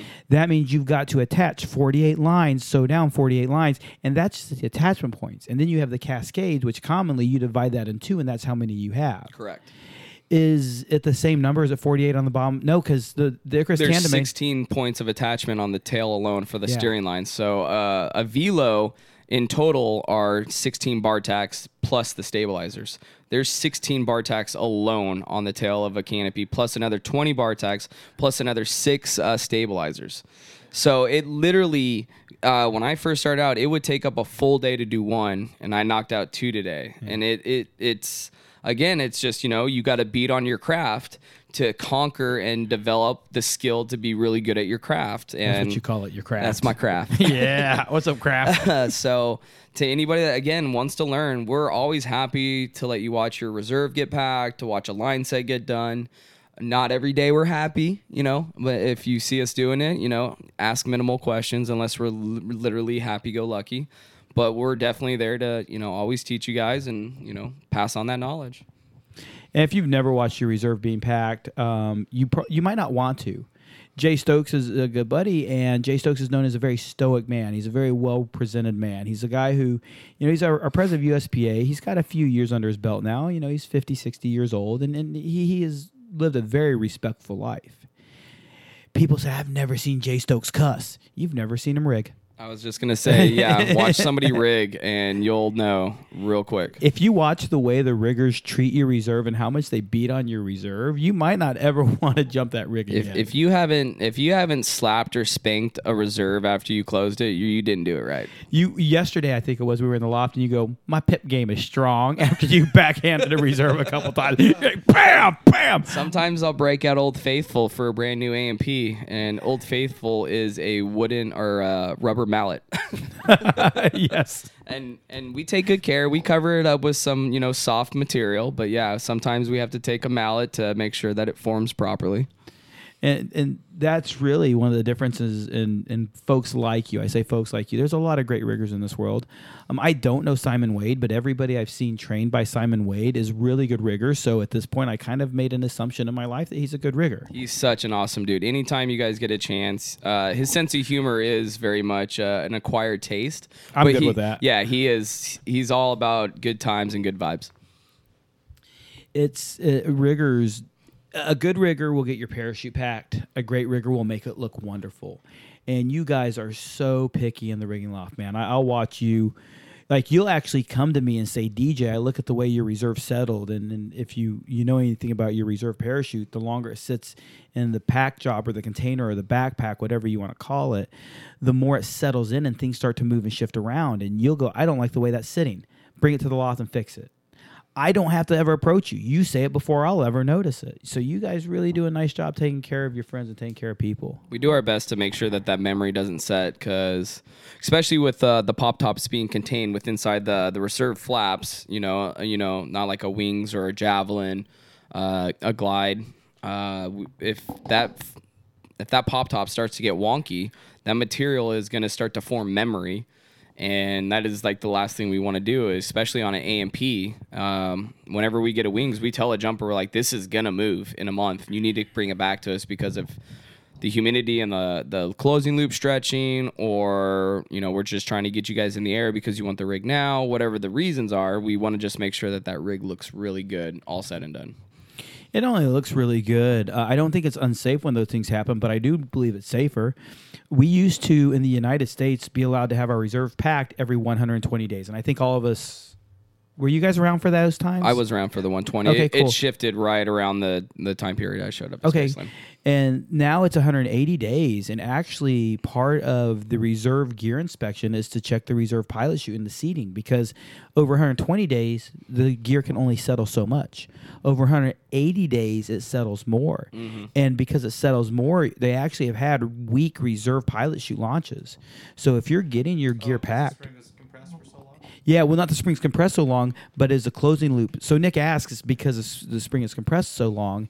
It's not because it's compressed so long. It's as everything settles and the loop gets a little bit looser. Now it starts to get uncompressed. Oh, okay. So there's not enough. There's less punch packed in there because it's already stretched out a little bit. So when we close it, the Cypress loop, it's still strong and it's still tight, but it's still going to stretch because of humidity or the material is setting and the pop natural movement of the rig. Natural movement in the airplane or a rough landing on the ground. And if that pop top's wonky, it's not going to get the proper pounds of pressure to launch off your back, because it's trying to get distance between you and the container system when it goes ahead and freely lets your reserve out. Or the top of that reserve, the reserve cap. A pop top is a cover that covers your reserve cap. I've been corrected by manufacturers. Kelly Farrington, I wrote an article that used the word pop top, and he actually sent me an email and corrected me and said a pop top is what covers a reserve that's exposed. The reserve cap, or the top of your reserve, is the term you're looking. And I forget reserve the exact cap. Yeah. He gave me a bunch of nerdy words, and Kelly just likes to take shots at me. He's a good dude. He's very smart, I hear. Oh, dude, he is. He's brilliant, man. Bill Booth's most popular rigger. Right? He will punch you if you hear you say. Oh, okay. Bill Booth likes to introduce Kelly Farrington as my most famous employee ever. Yeah. Kelly Farrington owns Infinity and built the Stratos rig. Not his company. He built the Stratos rig, the rigs that went to space. And after those rigs went to space, Bill Booth walks around and goes, Kelly Farrington, my most famous employee ever. Because Kelly worked for UPT, worked for Bill Booth. He was a real big part of what the modern Vector is. Mm-hmm. So a lot of the similarities you see between the Vector and the Infinity are partially because of the relationship and knowledge that Kelly actually took from both places. It wasn't that he took necessary things away from UPT. It's he left his mark at UPT as well as, because Bill Booth has had a lot of brilliant people work for him. Oh, yeah. So, yeah, Bill introduced him that way. And I don't know for sure if it gets under Kelly's skin, but I'm positive that he doesn't appreciate that. Okay. Because he's trying to be his own man. Definitely. Set his own mark. You know what I mean? It's, hey, dude, you're Rory's replacement. That's true. Yeah. You don't want to be somebody else's replacement. You want to be your own man. Yeah. You know, and that's one of the reasons I always talk about when I say Nick. I say he's one of the co-hosts, and as much as he hates to be that. Who? You, Mr. P. Oh, there we go. Yeah, you're Mr. P. Mr. P.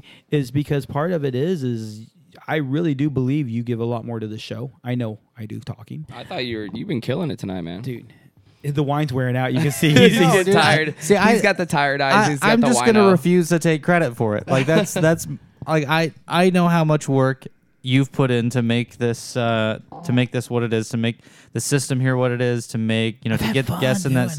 I know that you've had fun. Not just because you've enjoyed it doesn't take the fact away that you've put a lot of work into it, and the work that I've put into it pales by comparison. I bet for every hour I've put into this, and I haven't put a single dollar into this. I show up every week. You guys have dinner made for me. I bring Dinner was amazing, by the way. Yeah, dinner's always good. And I sit here, I push some buttons. Sometimes I think of some questions. I might, like for Raul, I sat and I watched some videos. I did some prep. But even that's where usually I show up with nothing planned to say, and then sometimes I chime in.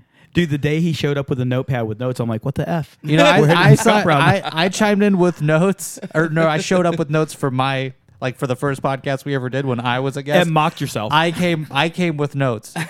And I thought it was funny because if, I interview a lot of people for stories and videos and whatnot. And if someone I was interviewing showed up with notes, I'd be like, put those fucking notes away. Like, this is about to be an organic conversation, goddammit. And it's funny that's exact. I'm just a little Boy Scout. I want to be prepared. Dude, but when I invited him, I said this is going to be an organic conversation. I showed up. The most notes I had for anybody was for We Nick's. both had some all the notes. Oh, nice. And we had dinner at Sakura, like we had sushi, and we're like, yeah, this is what it's going to be like. We actually were like, we can't talk too much about this right now. We don't want to ruin our conversation. I know that maybe I didn't overthink it, but I definitely over-prepared for it because most of the things that were on my sheet of paper to talk about, almost all of it, I didn't actually talk about. That's funny. Just like tonight, the conversation, it just kind of takes off in ways that you don't expect. Someone might bring something up and that might trigger a thought that that I didn't, I bring up something that I didn't expect you to think about it the way that you did. I like the way you talked about Live Bigs. It was amazing, like hearing your passion behind it, and you actually had fun. I had a fucking blasty, man. It was great. I'm so happy when I see you or my other friends do those events, like you and Tommy and Blair. Blair did that event because we got into skydiving for the pure love and passion of it, and now we're kind of indentured to the sport, is where we're not stuck with what we do because we make that decision. And I love the decision I make. If you know me well enough, you probably believe I like my job a little bit. I really enjoy it, but you guys are getting back to the pure passion and love of it. I started fun jumping a little bit more recently for that same reason. But also, I need to. You guys come back so revitalized. You guys, after that event, like when I saw you this morning, despite being Mr. Grumpy, I haven't had my coffee yet. I was tired. I had a very late night. It was a long weekend. I didn't have my coffee yet. You still, as soon as you woke up, had a look in your eye that I haven't seen. And there's that sparkle, like you just had another first date with the new Sam. I think I know the spark that you mean, and different things revitalize that feeling from time to time. Sometimes it's vacation. Sometimes it's a good skydive. Sometimes it's, different things to it. Sometimes, I'm just really lit up to work and I just want to make something. Like, I think that's my favorite thing is to make or fix a thing. And with videos, when I know that I get to make a video, like the intro to this video, I love it. I don't know if anyone is going to get the same chills that I get when I watch it because I was there for this moment in real life that I built into the video, and I had chills then. And so I don't know if anyone will. I don't know if it'll resonate with anybody for sure. I'm sure the people who were there. And I'm sure some people will like it. But to me, when I get to, I like that I get to make things that make people feel. That you see a thing and you have a feeling about it, like that's just fucking crazy to me. Like that's what I like so much about video. So I knew that I'd get to sit and almost plan my just make a plan for how this video is going to go, and you take your idea and you actually apply it to your video. Yeah, and then I get to watch a bunch of badass skydiving footage, and I get to decide what parts of that video get. Now, how hard is it to not put more of you? One of the it's so funny that you brought that up, because one of the first shots is me, and I love it. I'm like, no. I'd be like every other like 30 seconds, like a snap of me. No, it's funny. Like, this shot, I think, defines my personality pretty well, and it's just super. Now, are you smiling or are you straight faced? Or serial? It's going to be a surprise. Okay. I may or may not be flexing. Sorry, I don't want to ruin it for the for the premiere. No, but it's super. It's funny, like, but I do have that. I struggle with that because, of course, just like when you watch a skydive, if you were on that skydive, you're going to pay way more attention to the video, you know? Yeah. So it's like I have this natural bias of like, oh, well, I want to show my favorite jumps. But I have to remember I was only on 25% of the jumps that happened this weekend. Some were cooler, some were more successful, the ones that I were on. Some, no one has the emotional connection that, the emotional experience that I was having while I was on those jumps. I'm the only one that had that feeling, Do you remember like your first skydiving video you ever made? Do you remember that? I remember mine. It was awful. Yeah, dude, it's terrible. It was terrible. And I've talked about this before, but it was all exits, like lots of exits, because that was the only time I was close enough to like film something that you can see, Yep. And then so it was a lot of exits, a lot of like canopy openings, maybe a couple landings here or there, and then like 3 or 4 like 5-second clips of like what I thought was the best fucking free flying the world had ever known. Right. Because my buddy was flying on his head 10 feet away from me, and I happened to get like 3/4 of his body in frame. That shit was awesome. We're doing it. Yeah. So, I think that the reason I've made progress with making videos is, 1, my flying's gotten a little bit better, and 2, I'm just always, I guess I'm always I always see that anything I make could be better, like I'm never like 100% content with it. It's always like, yeah, this is really cool, but. And I try and hang on to that but, and then I try and expand on whatever that but is in the next video. So that's awesome. This video is good, but what if I had done this? And then hopefully I can keep that in mind and work a little bit closer towards whatever that comes back to beating your craft, though, man. You're always wanting to get better. Yeah, and it's just, I think, and again, we've talked about this before, and this isn't an original idea for me. The way that it's worded isn't original, but just being unimpressed, like not unimpressed, but just continually discontent about what I do, like never being super stoked, like never being super boastful or gloating about any of it. It's like, yeah, it was okay, but like there's better shit out there. Like there are better flyers out there. There are better videographers out there. There are people that know way more about cameras and editing and everything that I do. That I just think it's hard to. I mean, it's just a humbling thing to keep that in mind. Like, hey, I'm never gonna be the best at this thing. Like there's always something I can do better, and there's always going to be someone doing it better.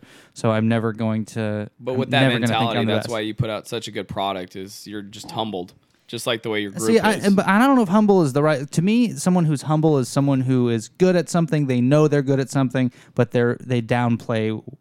You're doing it right now. I don't think you get it. See, I don't think you know what you're doing right now, because everybody loves your video. But I know the truth. Just like how the holes. Like for me, flying is a really easy comparison. I know the holes in my flying. I know the things that keep me from being a really good flyer. Someone on the level of people that I get to fly with. I know what those are. No one, like not many people know what those are. Maybe some of the people that fly with me enough know what those are. But I know what those are. I know what your those breakers are weak. I saw them the other day. Yeah, they suck, man. But. I think that applies to everything. Like I know the holes in my game with editing video. I know the holes in my game with using a camera. And I know that to most people who don't know much about most of those things, maybe it seems like I'm okay at it. And maybe I'm okay. I would settle for being okay at a thing. Yeah. But man, there's so much room to be better. And I think that it's an important thing to remember. But for me, it's not. I don't think that I'm great and say that I'm shit. I just know it can be better, and that's as much of a compliment as I'm willing to pay myself, And sometimes when I press play on a video that I've worked really hard on, yeah, it feels really good to watch it and to watch other people enjoy watching it. It does feel really good, but to say that I'm great at any of it would would be an extension of, not an extension, an exaggeration of the truth. I'll say it. You're great at it. Yeah, but you're full of shit. You don't know. Like I do. I've seen. I'm the videos. audience. And I know. I appreciate that, and I don't doubt that you give that. I don't think compliment people would hand you genuinely. 90 gigs to go over if they didn't think you were Yeah, good at what but- you did. Oh yeah. But I'm also the person who's willing to do the work, and I'm the person who is in the position to do the work. I get paid to do that Good, stuff now. good It's awesome. people take on those challenges, though. But I'm just trying to stroke your ego. You're No. not letting me stroke no, you. and I don't want it to. Like the people who I know who think they're the greatest are people who I just don't really enjoy spending time around. You know, to Yeah. hear someone talk about how cool they are and how great they are, it's like, man, that's an exhausting thing to even listen to. I can't imagine what it's like to think that all day long. Right. You know, and it's like that to me. If you already think you're the greatest, where's the growth come in? You know. If you think you're the worst, then you got nowhere to go. Not the worst, that's good. But That's a good thought there's process. nowhere to go but up by doubting yourself. So I And have a question. Are you good at what you do? I'm very very okay at it. Okay. I would say I'm decently well rounded as a skydiving videographer, that I could get a decent shot of most things.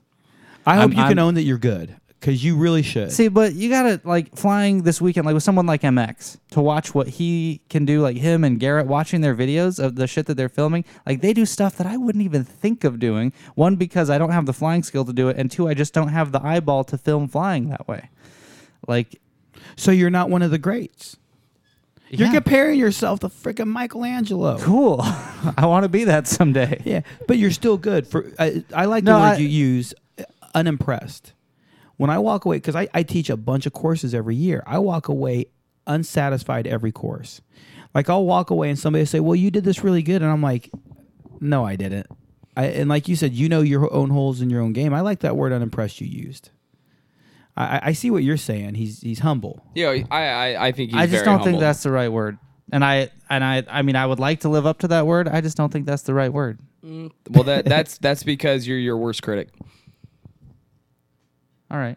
I think that's what it really comes down to is I'm not saying like I'm not putting you on a pedestal. I think you do good work. Good is a very broad See, definition. I I would- believe good is a standard where you're putting out a product where people are smiling and getting joy from. If you're not good, people wouldn't want you to build a video or do an edit. If you weren't good, people wouldn't ask you to come, jump on their jumps, come and make and put out a product. I feel like this is way too much about me, but I appreciate the compliment. I do value the input, and I take the compliment about my work ethic because I do try hard. You do. But it's with varying degrees of success, and I hope that it keeps getting better. I agree. Nick's the bestest I think ever. Nick is just a very good person. all Mr. around. P stands for president. Mr. P. Go ahead, sing it. Let's see what you got. Mr. Hang on, can I tell? Hold on, I'm going to share another story. We've been talking for like almost 3.5 hours, but I'm going to keep Jesus talking. criminy. So DJ made these shirts. Have you seen the Mr. P shirts? I don't know. So there's a Mr. don't know. Do you know what Mr. Bubbles is? No, I don't know. Will you tell us about Mr. Bubbles, DJ? Mr. Bubbles. Mr. Bubbles is a bubble bath brand. You recognize that, I'm sure. Okay. And there's an old school, quote unquote, vintage style T-shirt that's Mr. Bubbles on the front of a T-shirt that says Mr. Bubbles on the front of it with a bunch of bubbles around him. I'm sure if you've seen the Mr. Bubbles T-shirt, You'd you know recognize Mr. Bubbles if you saw it. But anyway, DJ made this shirt with my face on this Mr. Bubbles logo, and it says Mr. P. And it's the same color. It looks just like the logo, but it's my face, and you can see my tattoos and whatever. It's really funny. Nice. But from that shirt, I would wear that shirt and see it in the mirror, and I would start singing the Mr. Clean jingle to the. But I would say, Mr. P gets tough on dirt and grease and grime. I did see that. But so I went through like a full 2 weeks of singing the Mr. Clean jingle, and I'm pretty sure I know all the words now. That's good. But sing it to me. Mr. Clean gets tough on dirt and grease and grime in just a minute. Mr. Clean will clean your whole house and every room that's in it. I swear to God, I couldn't look at the mirror without singing this fucking song, dude. That is impressive. That is so good. You should karaoke that. The best thing. So as much as you See, enjoy, are those headphones worth it today? They're awesome. That is awesome. and as much as you've enjoyed that shirt, and we've all laughed and enjoyed it, the fact that you sang an effing song for 2 weeks because of that shirt. Driving, cooking, brushing my teeth in the mirror, I couldn't stop, man. Oh my God! That makes me understand that every time I wear that shirt, I'm going to put that song back in your head. That is awesome to know. This has been a lot of fun, man. I'm so thankful for actually coming on. I was a little nervous, and it actually has been just a lot of fun. That's the fun part is, and you could see everybody, including us, when we first started doing this, we had to break loose a little bit. Now we can just kind of talk, and when people first show up, you see that little bit of like. Yes. Matthew is correct. Yes. Correct. And those barriers break down real quickly. And I hope a lot of our friends have talked about doing this. And I have a lot of our friends who I want to join us realize, yeah, man, this is weird talking on the mic at first, but it very quickly turns into just bullshit happening. That's all this is. And that's the funny part is like, oh yeah, I'm gonna be a natural, and then I sit down, I see myself on the I'm watching myself right now. I see myself on the monitor. I'm like, yes. Correct. And I'm like, why am I moving like a robot right now? Why am I not talking to my friends? Yeah, I'm data. I am giving you feedback. Correct. I will answer the question in my best way. See, that's what I think. DJ, you're so great about like flowing with conversation. Like most of the time when I start a thought, it's like I have the thought in my head and I have a good idea of where I'm going with it, but I have given zero thought to the end of where it's gonna end up. But you're so great at like just connecting one thing to another and filling in all of the blanks that it just sounds so natural and so flowing. I am a master bullshitter. And it's very, that might be it. It really is. But it's very You're doing it. It's conversationally inviting. Yeah. In courses, I commonly get comments about like, "Oh man, you're so good at analogies." No, I'm good at bullshit. That it really is the truth of it. I'm a master bullshitter. So congratulations. I was given the gift of gab, and I started a podcast. Ta-da! I hope it takes off for you. I hope you grow a really good fan base because this was a lot of fun. You know?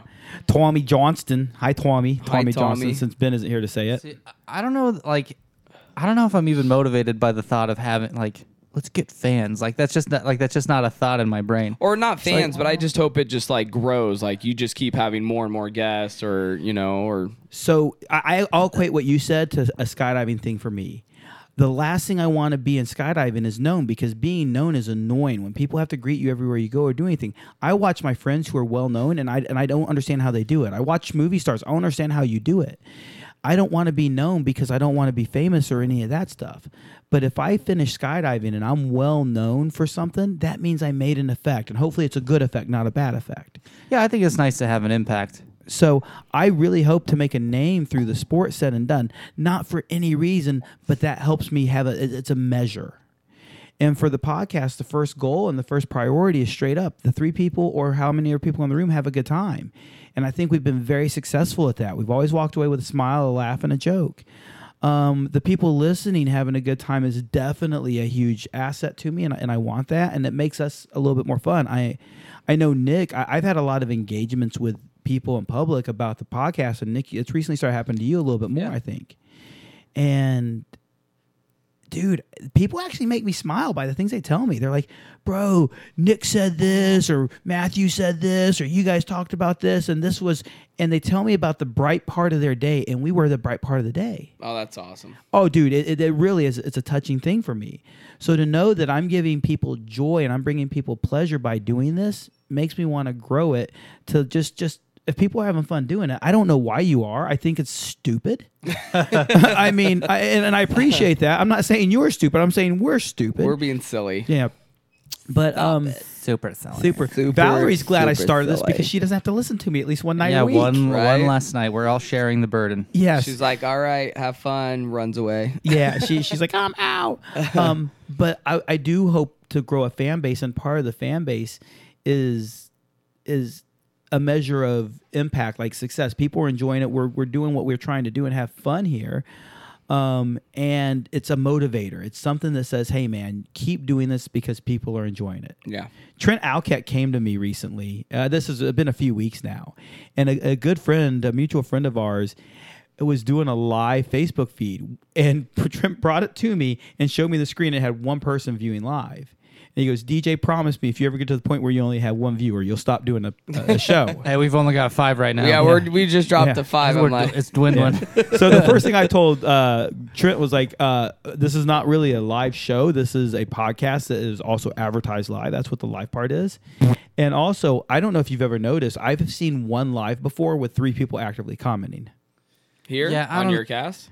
Yeah, like I don't trust the numbers on the screen at all. Next to live, where you see it says the 5 people watching now. Top left above my head. Yeah, Okay. sometimes that number will, it'll have that number, and more people will be engaging. So it's hard to know how accurate any of it. Well, really I was gonna is. say there was a time where I was watching and I was just watching, like just on the feed. I didn't click on it. I was actually just watching for a minute because I was listening to a friend have a conversation, and then I would click it to actually listen, and then somebody would ask me a question. I would click off, but I'm still actively watching, but I'm not actually like blowing up like what it's doing now. Yeah. Does that make sense? Yes, yes, it does. Okay. And after the fact, I actually can go back and look at the stats. How many views there are. If you go look at a Facebook Live video and it says the video had 3,000 views, that means 3,000 people saw it in their news feed scrolling by. Okay, yeah, I see. My news feed does not autoplay anything. It won't show up as a view in anybody. But if your news feed autoplays video, when you look at the stats, it says I had 3,000 views, 3,000 people autoplayed it. Now I can go into my stats and see how many people watched for at least 10 seconds. I can watch and see what the average view time was. I can watch. So it tells us more stats. So the numbers that I see on these counters are just nowhere near reliable. Oh, okay. Yeah, see, I wouldn't even know any of that information. I say reliable. I think it's a decent measure because Judson, what did we see, 60 some at some point? Yeah, something like that. Yeah, and I actually look at the numbers post fact. I can see what state or country people are watching from in the largest denominations. Yeah, not just on the video feed, but actually the podcast. It tells me people downloaded this from Australia or people downloaded this from Alabama. Oh, that's cool. Yeah, so it's interesting. And you're in multiple countries. That's awesome. What? We got Australian friends. That's really what it is. We've got some British friends. We got some Australian friends. A couple of Germans watch it here and there. There's a lot of South Africa or South American. Man, me and that South Africa gig. South Africa what? again. I was like, he thinks that Venezuela's in South Africa. Oh, really? Yeah. Yeah. I think that's a different part of the globe. Yeah. So everything below Mexico is South Africa for me, apparently. Ooh. Do you guys know who Lil Dicky is? Lil Dicky's awesome. Have you heard his new? Okay, this is like the 3rd time I've brought this up today. That's how excited I am about this guy. But he has a song called Pillow Talkin'. I haven't. It's like a 10-minute long song. That's a long song. It's ridiculous. It's super funny. But it's Pillow Talk. He's talking about, so he just slept with this girl and they're having a conversation afterwards. Yeah. And he's talking about like God and dinosaurs and like questioning God through like why do dinosaurs exist. And oh man, you just got to watch it. But I was going to say the DJ doesn't know about Pangea, but you wouldn't have caught that joke unless you had seen this video, so you should watch it. And it's one of his new songs? Yeah, it's a newer one. It's Okay. hilarious. What's Little Dicky? Lil Dicky is a hilarious rapper. This is the one thing I'm gonna post a link to. It's he actually was like a CEO or some type of trade guy. He had a real high 7-figure job, and he actually went in and rapped a proposal, and nobody liked it, and he quit his job like right there on the spot and became a rapper, like instant sensation. Like everybody loved him. Dude, it's social media, which is the most dumb name ever because it's anti-social media. Yeah. If you really think about it. You go out, and how many times have you been out and everybody's just sitting on their phone on Facebook with their friends who aren't sitting in the same room as them? Oh, all the time. So I don't want to be a cracked out praying mantis. The only thing that I have that's social media is Facebook, and I'm getting sick of it because it's starting to turn into more of advertisement than it is of getting to know your friends. it's MySpace. It's MySpace. Yeah, it's become MySpace. Yeah, it's going that way for sure. Have you noticed, like on the right hand side, where the advertisement used to be smaller, and now how big it's gotten? And it's all catered to your Google search results. Yes. Yeah, it's wild, dude. It's killing me. It definitely creeps me out, man. I mean, why are there fleshlights on the right side of my Facebook? I never quite got. Don't get it. Yeah. And here comes the Pornhub. Oh, that's awesome. Oh man, if you want to talk about fleshlights, hit up Eric Jackson. Apparently, Yeah, he's I knew become he a used big to. advocate lately. I thought he used to work for them. I think he is still doing something, or has started doing something again recently.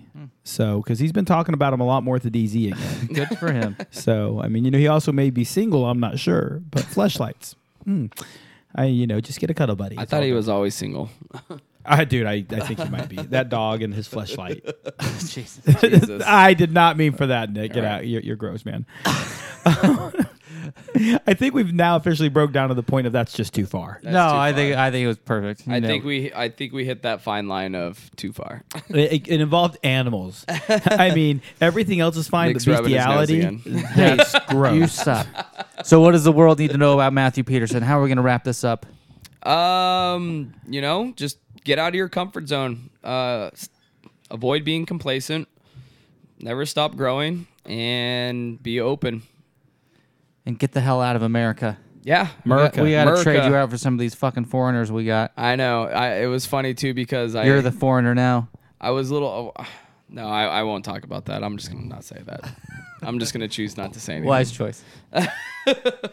No, I Now I really wanna know what it was. No, I appreciate Gravity Rats, DJ, and Nick Lott. You guys were awesome. I wish I would have had a beer or two before I actually started this. I probably would have talked a little bit more in the beginning, but I kind of didn't know what I was getting myself into, and just kind of stuck my toe in the water before diving in. And this was a lot of fun. I was really nervous. Really? I wasn't sure how it was going to go down. I've seen. So to any potential guest, you're telling them that it's not as bad as it might No, seem? it really isn't. And I've seen most of them. I want to say at least 5 to 6 episodes, all the way from start to beginning. There's 12. You've seen most of them. I've seen most of them. That's half. I didn't see the Come early on, ones. just let him give you a compliment. Come on. I didn't see the early ones. The early ones I didn't. You missed Ben and Jay. Good job. I miss Ben, Yeah. Jay. I mean, You didn't miss much, is what I you're saw. saying. No, I Exactly. saw a little bit of Ben and a little bit of Jay. I just was working in school. Yeah. School and work kind of took over, but I think after this, I'm probably gonna have to go back and play the podcast episode by episode in the loft. Make Jeremy and Kelly listen to it with me. You don't have to torture them with that. Yeah. It's all right. No, they'll enjoy it. I'm sure they will. I'm a large podcast consumer. I listen to a lot of different podcasts, and a lot of my friends do. I think Nick listens to quite a few. As a matter of fact, Nick commonly refers the ones that I listen to, and I find new ones through him and through Stephen Boyd. And for me, a lot of TED times Talk. they're background noise. I just turn them on and I do whatever I'm doing. If I need to be super focused, then I turn off the podcast and I put on like some music so I don't have to process. Yeah. And a lot of times I was like, wait a minute, I need to go back and listen to the last hour because I really need to understand the culmination of that story. But these are meant to be just that, background noise, fodder, man. We're not really supposed to be a focus of your life. If anybody's focusing on me, you done screwed up somewhere, man. This ain't a good place to look, buddy. But definitely enjoy it. Download it to your phone. I can't ask people enough. Please check out iTunes and leave us a review. And you can be honest about it because we have a lot to learn. A lot of what I've learned and a lot of what I've done in the engineering and production of the show has been because of the input of people. So I really appreciate you having here. And I tell people all the time, when you're going to come on the show, it's meant to be an organic conversation. Yeah, and it totally was. You and me hanging out. And a lot of people don't know what to make of that statement. Can I describe it any more than organic conversation? It's just a bunch of homies sitting around a fire pit, hanging out, pretty much. I mean, minus the fire pit, we're just sitting here bullshitting. Yeah, so we've got, dude, I can't believe Norman Kent's going to join us. That's gonna gonna be awesome. That's really cool. Dude. He's such a knowledgeable, just well-rounded person, not just in skydiving, just in life in general. Dude, in that's general. gotta be really cool. He's been shooting pictures. He's been a photographer since 1972, if I remember the year right. He's been skydiving a bit shorter than that. If you've ever seen the movie Drop Zone, the movie Cutaway, the movie Terminal Velocity, and Terminal Velocity and Drop Zone were the final straws that got me into skydiving. He was in those. If you've recently watched movies like Triple X, The Kingsman, he was involved with those. He has shot so many of the great movies that exist. He is. I didn't know really that well about known. The Kingsman. That's cool. Yeah, The Kingsman, and I'm going to get these two backwards, and I'll have to ask Norm to tell the story, but Luke Akins is also heavy into the Screen Actors Guild, and particularly video production and putting together camera and stunt crews for people. And normally, Norman Kent goes to the plane, Luke Akins is his camera assistant and carries his camera there, makes sure it's set up right, helps get it all set and switch before he takes off. So Luke is kind of the camera guy. And if I remember right, I think it's The Kingman, and I might have it as the wrong movie. Norman Kent was actually Luke Akins' camera assistant. That's just awesome. The way it contracted out. And Luke tells a story, and I'd love to get Luke in town and hang out with him one day, dude, because you know who Luke is, right? Mm-hmm. He's got stories out of this world. If he's ever in town, I'm going to bug the heck out. I'm like, bro, you got to come do this. He's actually done some live Facebook chats before, and he said, the next time we do this, I'm going to be sitting in a room in front of a camera with a bunch of my buddies drinking some beers. So, Luke, let's get that happened. That will be good. It was awkward for Luke. Norm was like, whatever, man. Here's your camera helmet. Here's your thing. But it was interesting because Norman Kent played backseat in that movie. Gotcha. But he's done some super badass things. And the thing that impressed me the most, I watched him shoot all these free fly videos with you guys this week, and he flew like a boss. And then you look at the wingsuit videos he shot for the world record, and he's all over the place in a good way. Like, I want to be over here. I want to be over here. And the man can just fly. And then he goes and does the same thing on belly waves where he's above it, below it, around it. It doesn't matter what discipline it is. He could put his camera on his head and keep it in frame and make a beautiful shot. You said it. It's one thing to fly and it's one thing to have a good eye, but to fly and have a good eye and figure that out in free fall on the fly, literally every pun intended at the same time. The dude's badass. Yeah. So, man, I hope more of our friends can check us out. I really believe a lot more of our friends are more and more interested in doing this. Yes. I had one or two friends early on who I offered or asked to be on the show, and they either didn't have the time or they had different excuses. But I think a lot of it was hesitancy. And I think as people have seen it, they're like, it's just idiots. Yeah. No, yeah. This was super fun. Yeah, you guys are just stupid. you two made it like comfortable because you were engaging in the beginning, and I was like one-word answers. Like my vocabulary is like not more than 10 words. And I honestly didn't even notice it. But just because, again, DJ is just so good at fucking rolling with the punches, he just rolls man. with it. I got to pull it out of you somehow. But once we got you kickstarted, actually, back to glasses of wine. You need to keep that bottle of wine here and finish it off next time. You were Chatty Cathy for a bit there. You're not the boss of me. Don't tell me how to live my life. Shit, he's hosting right now. What? He's a silly man. Just saying. That's a comment. That never happened. It didn't happen. It never happened. I'm deleting all of this right now. Yeah, dude. Crap, I was going to say I have it recorded, but you have it all in front of you. I'm kind of fucked in this situation. No, I've had fun. Tonight's been a great fun. Time. Speaking of not telling you what to do, you know what to get ready to do, and you can go for it, man. So, man, I really appreciate you being here, Matthew. Thank you so much, DJ. Guys, you're welcome, man. Share the knowledge. Go up and join Matthew Peters. That was way too loud. Sorry. I usually keep the volume down. There we go. Okay, now it's reasonable. Yes, the shit out of it. Watch the replay. You're going to see it in just a second. Oh, my God. You scared the living shit out of us. You have to the music. Thanks for joining us on Gravity Lab Radio. That is Mr. P. This is Matthew Peterson. My name is DJ. Blue skies. We are out of here. Peace.